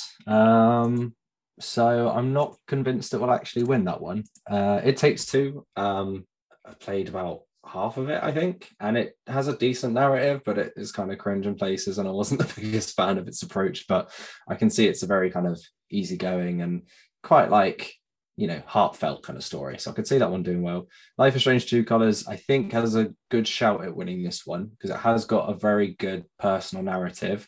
It kind of shits the bed in the last episode a bit with its plot holes and stuff, but I think if you don't think too deeply on that, the actual message of it, the story, the narrative, and the characters actually hold up pretty well. And like I said, Alex as a character was brilliant. So as an overarching narrative, I think it's got a really good chance. I reckon Marvels might actually have a good chance of this, though. I don't know why. I've obviously not played it myself, but just from the kind of trailers and the gameplay breakdown and the dialogue and stuff that I've heard, you know, I think it's got a good opportunity. So yeah, I'm gonna say Life is Strange, but I think Guardians might steal it alternatively. But I don't know about the other three. Okay. Kat? I don't think Guardians should take it, and that's not because I don't love the game. I've loved what I've played so far, but I think that half the work is done with the characters and the film and so when you've got such creativeness flying around, I'm sure it's a great narrative, and you know, so far so good, but don't know if it comes across as well as maybe Life is Strange will, especially because it's also nominated for best like message or whatever it was. I don't think It Takes Two should get best narrative. Definitely I hope Life is Strange wins this one. I think it has got a good narrative. You know, it's about a girl who's trying to find out what happened to her dead brother and trying to, you know, great story, and you're getting all of people's feelings and thoughts and all that. Love it. So yeah, hopefully that wins. I would like to see that win. Maybe Guardians will win it, or Deathloop will win it. Maybe even if they were feeling soppy, It Takes Two would win it, but I guess that's what I'm looking for. So okay, I mean, yeah. So what you're saying is all of them might win it? Yes, all of the nominations that have been nominated might have a chance. Just saying. I know that sounds really out there and weird, but you're going to start giving out like betting tips soon. Yeah. They all might win it. Bet on all of them. Yeah, I do actually work for Betfred, you know. that is the critical outreach that you come to this podcast for, ladies and gentlemen. Yeah. They might all of the nominations might win it. There you go. Take that away. Well, I haven't finished any of these games, nor have I started 3 of them. So I don't really have a horse in this race. But from what I've seen of It Takes Two, I've been watching this full playthrough, and the story is fucking dreadful and scary and weird. And yeah, it seems to just encourage bad parenting. So I'm not going to say It Takes Two. I think the gameplay wise, it looks fantastic, and visually it's really nice. But no, I don't think it's going to take story. I'm going to go Life is Strange, I guess, because it's Life is Strange, and it's always got something. It's always got meaning behind it, and I think it's pretty sweet. So I'll go for Life is Strange. Although Deathloop, of course, is a very clever narrative as well, from what I've seen. So yeah. All right, best game direction. This is a weird one because best game direction, game of the year kind of blend into each other. Whoever wins Game Direction normally wins Game of the Year as well. But we'll go through them now. Deathloop, It Takes Two, Returnal, Psychonauts 2, Ratchet & Clank, Rift Apart. I don't really know what we're looking for in this category. It's a very strange one. But Miles, who should win? Which game was directed the best? I mean, this one's always a bit of a dodgy one, isn't it? And, it talks about creative vision and innovation. And I feel like based on that, It Takes Two is the only one on there that's kind of different in the sense that you have to have somebody else with you in order to actually play through it. And I know that's not necessarily new in and of itself. A Way Out did that, but it's a full-blown game and it's got so many different gameplay mechanics in it, and the way the whole game is designed around that central theme, I think, is actually a good shout for that award. I personally think this is kind of the year of roguelites. After Hades last year and this year with Returnal and Deathloop, I feel like a roguelite's probably going to win it, or like a roguelite type game. I'm kind of torn between both. I feel like kind of what you said earlier, Returnal's obviously not up for the Game of the Year, and I reckon they might give it to Returnal just based on that, in the fact that it's one of the ones that isn't up for both. And I think the fact, personally, I quite like that Returnal stuck with its difficulty, even despite all of the backlash, all of the kind of controversy around it. I know Souls games and Sekiro had this happen as well, where there was a big thing about should it have an easy mode. I personally think the developers should always make the game that they want to make. And if that means that not everybody can play it, then so be it. Like, if that's the game that they think, and they think the difficulty is necessary to make the game they want, they kind of turn a roguelite first into a proper AAA experience with amazing graphics and everything else. Audio design, obviously, it's been nominated for. And it was just genuinely great to play. And I think that kind of shined through of this is a developer who had never done something like this before and have absolutely smashed it straight off. And so I would actually like to see that rewarded. So I'm going to go for Eternal, but I suspect Deathloop might win this one. But yeah, I'm going to say Returnal. Yeah, I think you're right.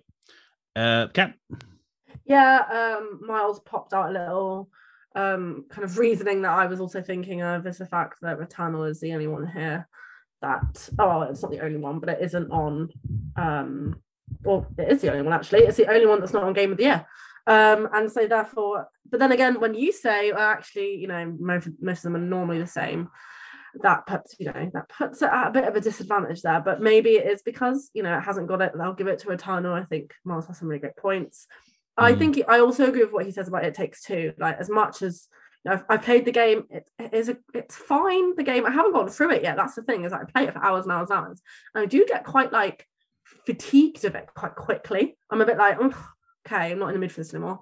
But I do think it has a great premise, and although it has been done many times, actually I don't think it's been done this way before, where it is you literally depend on the other person, that you have two different powers, you can't play alone. And they have done it well, and it is very accessible, and there is so much to it. Like, there is a lot of creativity, and there's so much, it's not just the same puzzle over and over again dressed up. It is very, very different. Every single thing is very different. I do wonder if that will happen. Also, Ratchet and Clank is iconic. It is massive, and I think if people were going to want and need a Ratchet and Clank game, it's got to be good. You can't turn around and be like, oh shit, because that would be awful.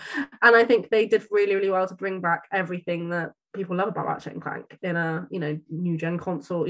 And for a long time it was really all the PS5 fucking had. So I think Returnal will take this just for the reasons of it's not up for Game of the Year, and I wonder if they do want to kind of credit it in some way. But I wouldn't be surprised if It Takes Two grabs it or Ratchet. Yeah, I'm kind of with you. I think just because in previous years, not all the years, but most of them, whoever wins this wins Game of the Year as well. I think it'll go to either Ratchet or Deathloop. So I'm going to throw it to Deathloop, I think. I think Returnal, because of the fact that it's not nominated for Game of the Year, it doesn't hold it in good stead for this particular award. So, yeah, I think it's going to be Deathloop. Which leads us on to Game of the Year. And we've got 6 here. Deathloop, It Takes Two, Metroid Dread, Psychonauts 2, Ratchet & Clank Rift Apart, Resident Evil Village. Mars, what is the game of the year out of that 6? So running through the list, Resident Evil Village is very good, but won't win it because it's just not the kind of game that wins this award. It just doesn't. Psychonauts 2, not played it, but I don't think it's quite popular enough across a wide spectrum of players to garner the kind of support to win this kind of award. Metroid Dread, you've obviously said it's reviewed incredibly well. I think it might be a bit of an outside shot.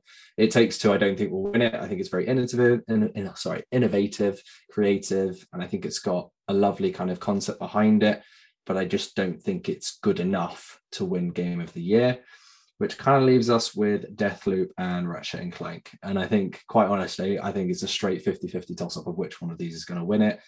But based on the fact that Deathloop's been nominated across so many different categories, I think you'd be hard-pressed to not give it Game of the Year after that. And I think the general kind of focus from previous years has been the one that's nominated the most tends to outright win it. So I'm going to say Deathloop, which I'm quite pleased about because in the run-up to it, I was all for Deathloop, probably more so than everybody else when everyone got a bit fatigued and sick of seeing trailers of it. And I love Arcane, so I'd love them to, get one final hurrah before they move over to Xbox completely. And yeah, I don't know. I feel like Deathloop has somehow managed to ride its hype train to such a degree that everyone's kind of forgotten to get off it now. So I am going to. You're right, sir. That was beautiful. Oh, thank you. Damn. Thank you. So yeah, I'm going to go for Deathloop, but I wouldn't be surprised to see that or Ratchet & Clank win it. I think those are the two standout ones of that list. Yeah, I can see them taking it. One of the two. You're right. Can you remember when we were watching the showcases? We were like, oh, fucking Deathloop. Fucking Jesus Christ. I'm Arcane's biggest fan. I was like, stop whoring out your game. We get it. Like, come on. It's coming out. We know. And they're like, it's not like we didn't want to play it. It was just like, stop showing it to us. I know, even like when we watched like the final last trailer before it came out and everyone was like, for fuck's sake. And I was like, even I'm sick of seeing this game now. I actually want to be something like surprised by it when I actually play it. So my, confidence in it held out for longer than other people's. And even I got fucking sick of it by the end before it came out. Kat, your game of the year of that 6. So I don't have much to add because Miles has gone fast a lot in this category. I've agreed with every single thing he said, so really I'm just repeating what he said.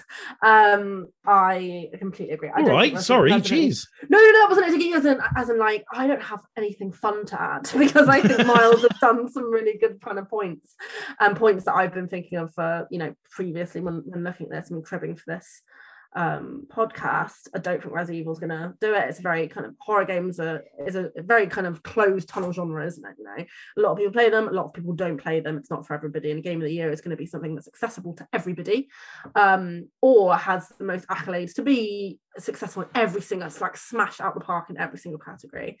Miles makes a great point that Deathloop is likely, I think, a little bit more nominated than Ratchet, but I do think it is between Deathloop and Ratchet. I don't think Psychonauts 2 is big enough nor had the kind of critique enough for Game of the Year. Metroid, I don't know enough about it, but like you said, it has been highly, so it might be like an underdog. Metroid. It Takes Two, but I was surprised this was even in the Game of the Year category. I was a bit like, what? And I know a lot of people are mad that Returnal isn't. I don't think it will win it. I think it's just being acknowledged because it is just one of those games that's a little bit for everybody. It's a little bit innovative.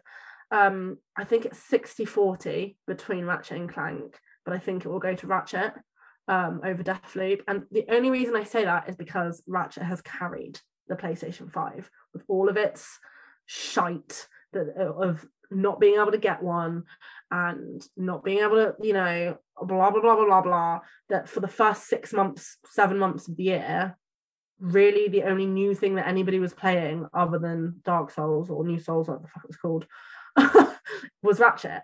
I mean, Demon Souls. That's the one. That's the one. They all meld in for me because they're just the same fucking game.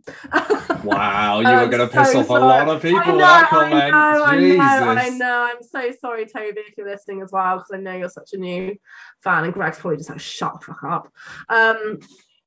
Just don't make those games. I mean, they looked beautiful, and to be fair, it did look beautiful.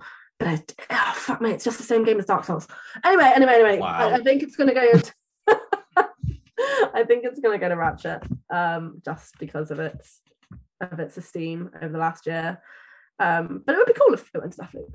But I think it's gonna be Ratchet. And also Ratchet as well, it's for everybody, you know. If you're 7 years old, you can jump into Ratchet, and people who are 40, 50 are jumping into Ratchet and being like, great game. It, you know, it's for everybody, and it's carried the PlayStation. If the PlayStation hadn't have had Ratchet as its release, it would have struggled. Bugsnax wouldn't have done it. Demon Souls wouldn't have done it. You know, it'd be struggle busting right now. Deathloop is still exclusive to PS5 currently as well. Yeah, but not since from when did it release? Like a couple months ago. PS5, October? Yeah, and PS5's been out for a year now. So sit down, Miles. Okay, there's a point there. Down, I'll shut the fuck up and shut sit your down. fucking mouth. So, want to catch these nuts, Thompson? Yeah, catch my nuts. Anyway, Not again. Yeah. So, what about you, Ross? What is your game of the year? Well, my game of the year isn't on this list, but what is your game of the year? Is it Halo Infinite multiplayer? Is it Fortnite season? Is it Fortnite? Yeah. You'll find out my game of the year in our game of the year list going up the week before Christmas on thinkingunstop.net. Thank you very much indeed. All of our games of the years as well, not just mine. Oh God, it's going to be Deathloop. I want to be boring and say Deathloop because that's exactly what's going to happen. Yep. I agree. Yep, Deathloop. I'd love Ratchet. I love Ratchet to death. I don't think it's got the mainstream enough of a mainstream appeal. I don't think it did enough differently. Deathloop's very unique-ish. It's kind of got elements that we've seen before in games before, but it does it in such a stylish and clever way. Yeah. I think it just edges it because Ratchet and Clank, as great as it is a Ratchet and Clank game. I agree with you. It didn't do much too different, but I think that's also its flair. I think if the PS5 had been as successful and as accessible, I would absolutely be like 95% Deathloop, 5% Ratchet. But I'm going on the fact that poor game has carried this console for the first Ratchet's 7 great, and like days. the Rifts is a great example of what the PS5 could do. Mm-hmm. Being able to jump to different levels in like a second is awesome. And they basically built an entire game around that premise. That's exactly what Ratchet and Clank Rift Apart is. And that's cool, great. Man. That was cool. The trailer was cool. I mean, it's freaking cool, man. It's freaking cool. Yeah, it's cool. 50th time I saw the trailer, that was still cool too. my only gripe with Deathloop is that I'm bad at it, and so I don't want to get back to it. Yeah, and also like that was the only game where I was like, looks fucking amazing. Don't want to play it. Want to watch someone else play it because I know I'll be shit at it and I'll do no justice to it. Yeah. So yeah, you need to have a viewing party, Ross. Not so good, but I can't fucking wait to play it. I've had it. There you go. Sat Maybe on the Mars top can of my do the viewing thing. party. That's it. Maybe we should just stream it or something. Yeah, Mars, if you want to stream it, then go for it. When you actually get around to playing it, Why not? Why not? Sounds great. Right then. Of course, one of the big things about the Game Awards is the reveals, and Keighley, fucking Jeff Keighley, unfortunately, is going to be there again this year. But for fuck's sake. Of course it is. It's his thing. Okay, you can't stand on stage for 3 hours, have a giant erection like Jeff Keighley without Jeff Keighley being there for Jeff Keighley. So that's just how it is. But he does bring reveals and lots of very cool announcements. So very quickly, what would be like your top 3 announcements at the Game Awards this year? Top 3 reveals, something you really want to see. I'll go Kat. Knew you were going to go for me first, and I don't have 3 top announcements. That's fine. That's fine. Just say something. God, we've got a podcast today. Okay. I would like to see, as we all know, Spyro fucking 4. Where the fuck's that been? But no, only because there is hard evidence that Activision have been making it. So I want to see that. I'd like to see Wumpa League by Crash Bandicoot, because that's been delayed and that's been potentially cancelled, but not cancelled in the ether somewhere. And I wonder if the different Sims game is coming, but I don't know. So yeah, off the top of my head, that's what I'd like to see. Can't imagine any of them are going to do it. Probably going to be 50 Call of Duties, Grand Theft Auto 5.5. You know, who knows? Wow, 2 Activision games. Very interesting. Yeah, even though they can suck my dick right now, and I wouldn't play them if they release them. But I'd like to see it, you know? I'll watch the trailer, but I ain't buying I'll them. watch the trailer, I'm not buying you. And I'll watch the trailer, not even from their own account. Yeah, that's how petty I am. Wow. Bring the Wow. petty. Yeah. I'll only play it if I get a code. No, not even No. that. Wow. I wouldn't even give them the dignified. Like, these are women's lives. Like, you can give me all the shit you want for free. You can maybe meet the fucking actor for all I give a shit. Treat your staff correctly and don't be a piece of shit. The end. I think the very worst thing you could do is take a part in an Activision game and become a member of staff at Activision. If you want to make a point. Anyway, you weren't here last week when we got into this game. So. I know, and I was so annoyed. I was so not annoyed, but I just wasn't here. But yeah, I was feeling that because I was like, damn, I need to be part of that conversation. Indeed. Miles, can I take a wild guess? You can go for it. Does it start with metal and end in solid? Oh, the man knows me well. He knows me well. I knew that. Actually, my first one was going to be a complete and utter pipe dream, which is going to be Devil May Cry 6. I want another one. Devil May Cry 5 was just so fucking good, and I just want more. I just want more of it. And then my next was either Metal Gear Solid 1 remake or Metal Gear Solid 3 remake. I don't care. Remake any of them, even the newest one. Don't give a shit. Just give me one. I just want one. But I imagine what we're going to get is a random teaser for a game we know nothing about, nor have heard of, nor really exists. We'll probably get something to do with Kojima doing nothing, and then we'll probably see Abandoned for like the 90th time, and then, like Kat said, we'll get a GTA trailer to finish, because apparently that's something people want all the time. But he did say that whatever, like, one of the biggest surprises is something they've been working on since 2019.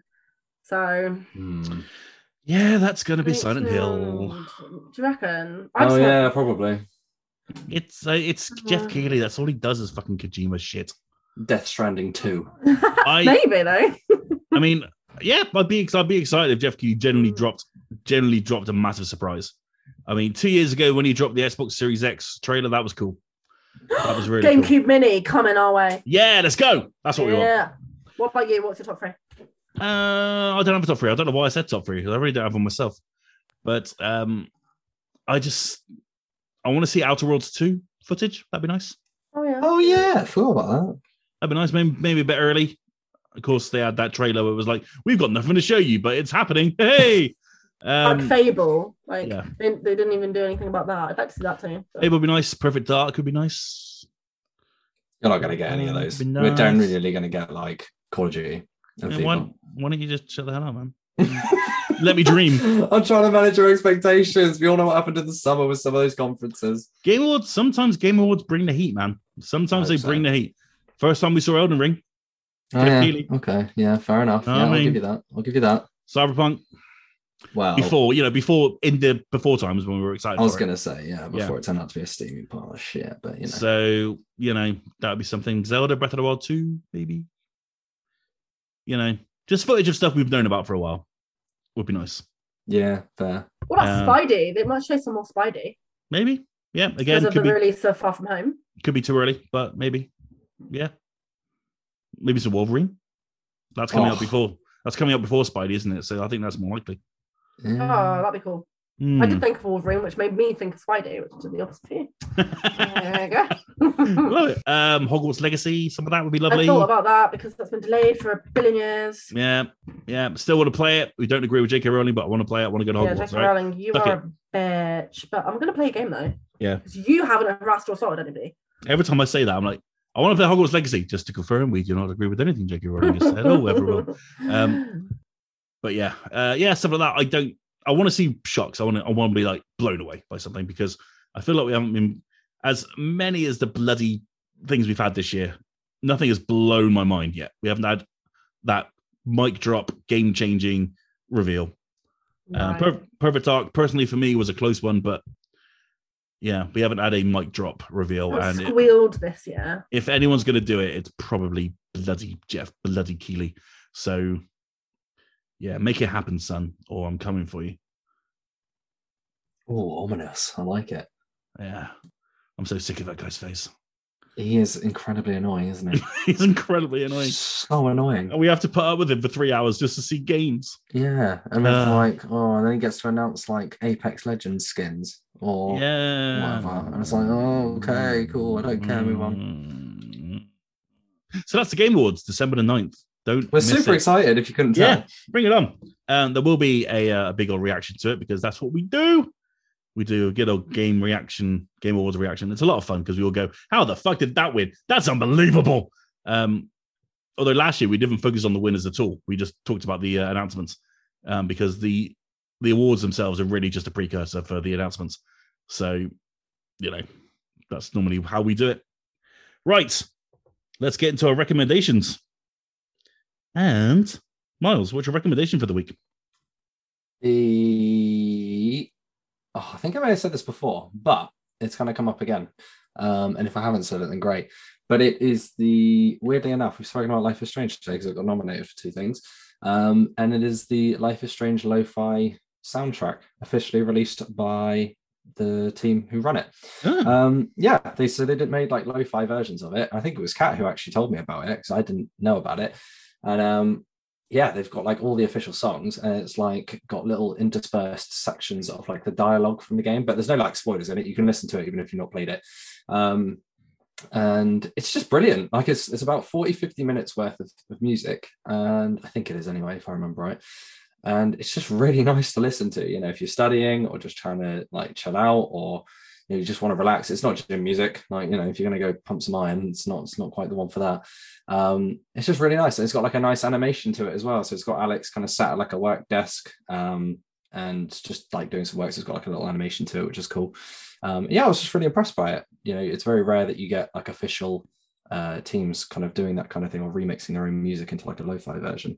And I've really gotten into lo-fi in the last year just to help me get through like working and studying and stuff. So yeah, I definitely recommend it. It's awesome. Worth checking out.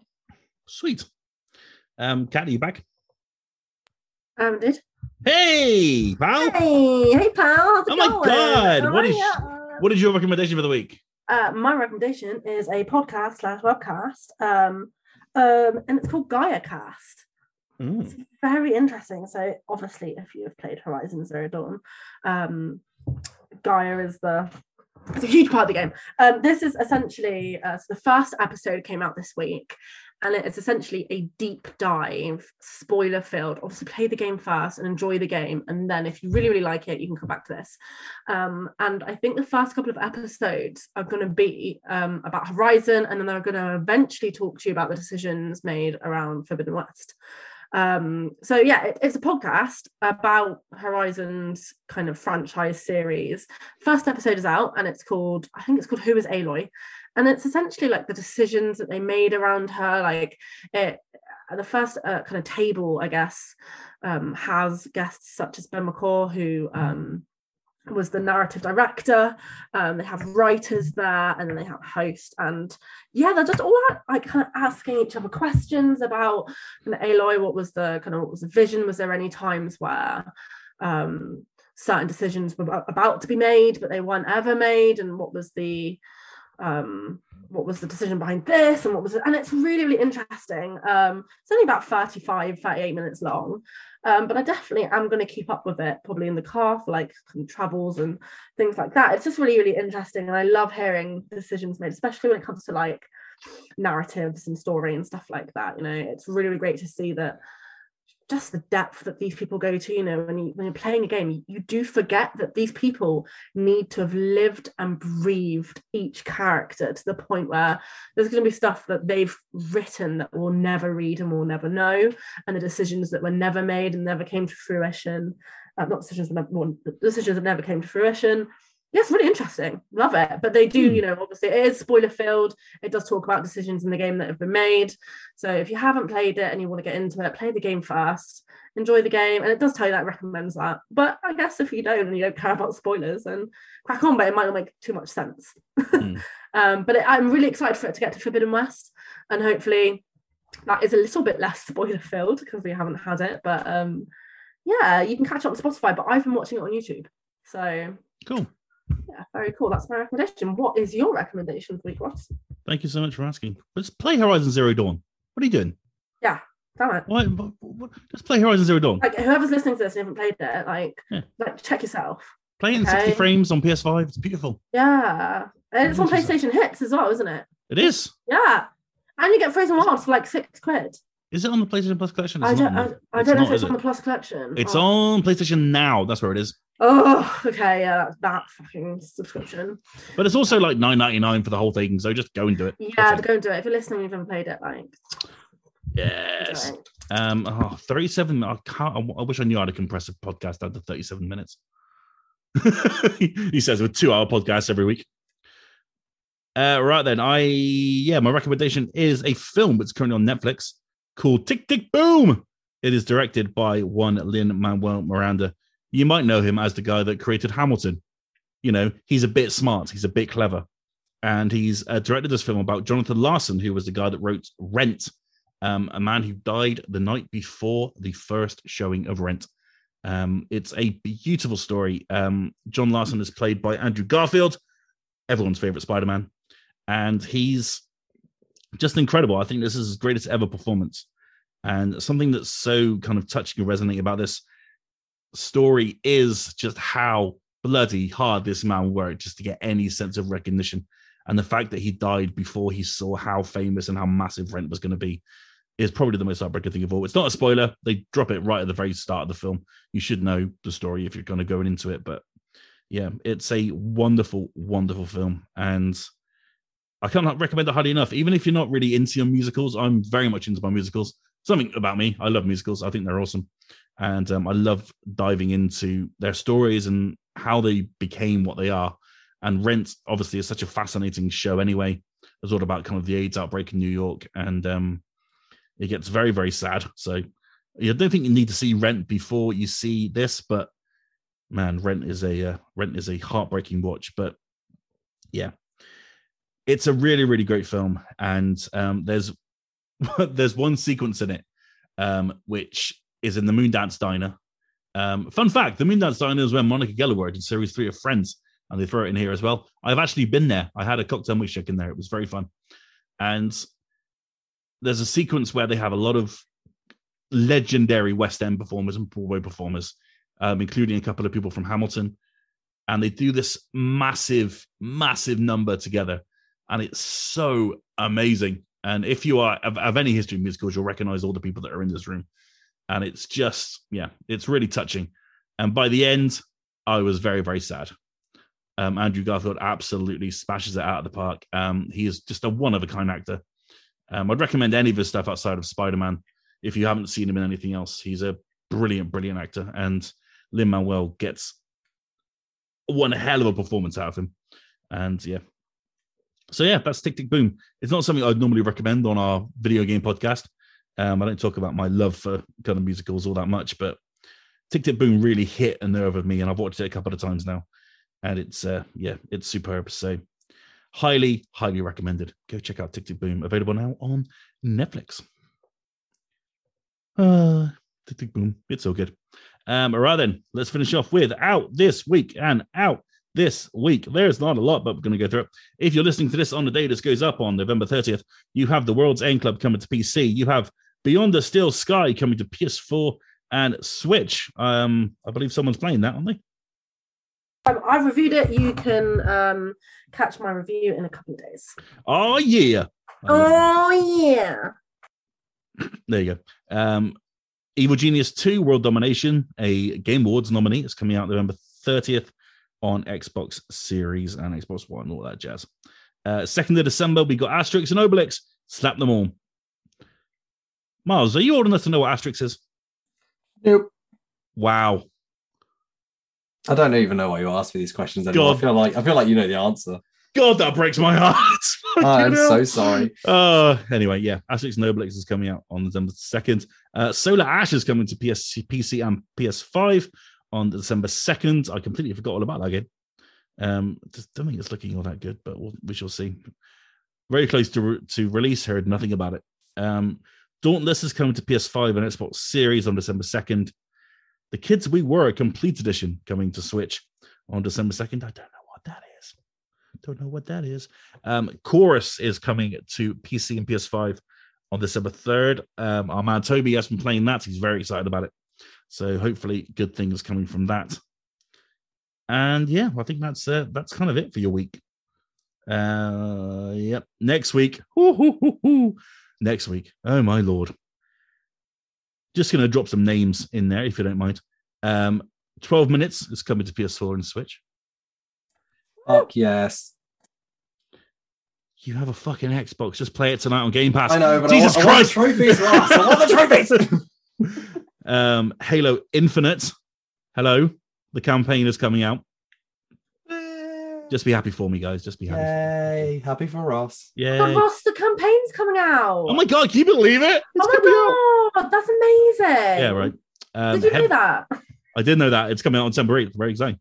Heavenly Bodies is coming out on PS5 and PC. You'll learn more about that very soon, I believe. Yes. Oh, man. Loop Hero. Yeah, there's a lot of stuff coming for the end of the year. Among Us finally gets a release on consoles on December the 14th. But yeah, we'll get to that when we get to it. So, ladies and gentlemen, that's it. Thank you all very much indeed for listening. Don't forget, if you do want to follow us everywhere. Go to the link tree in the description below to find us in all the places. If you want to follow us individually, go to our Twitter handles in the description below to find us on Twitter. Or you can follow us all together on Twitter at FNGRGNS. If you really like what we do, why not follow our Patreon for $1 a month? You can keep this podcast live on its various podcast hosting services and keep the website nice and shiny. Nailed it. Until then, though, until that auspicious occasion, it is goodbye from Miles Thompson, The Last Miles Aftermath. Nice. See you later. It's Cat, Marvel's Cat of the Galaxy. TGFN, guys. Oh my God, stop laughing at. I just want to be cute, okay? I fucking hate you both. You're such a dick. I just want to be cute, okay? Everyone's got that thing. I'm sorry. God. I'm really sorry. If I say Bile, I just sound like the guy from Friday Night Dinner. Bile. Friends. Whatever. Hate you all. Just wanted to be cute, okay? I haven't got a cute voice. For fuck's sake. And it's goodbye from me. I've been Roscoe Infinite. We'll see you next time on the Finger Guns Podcast. TTFN. Ta-ta for now. Oh, God.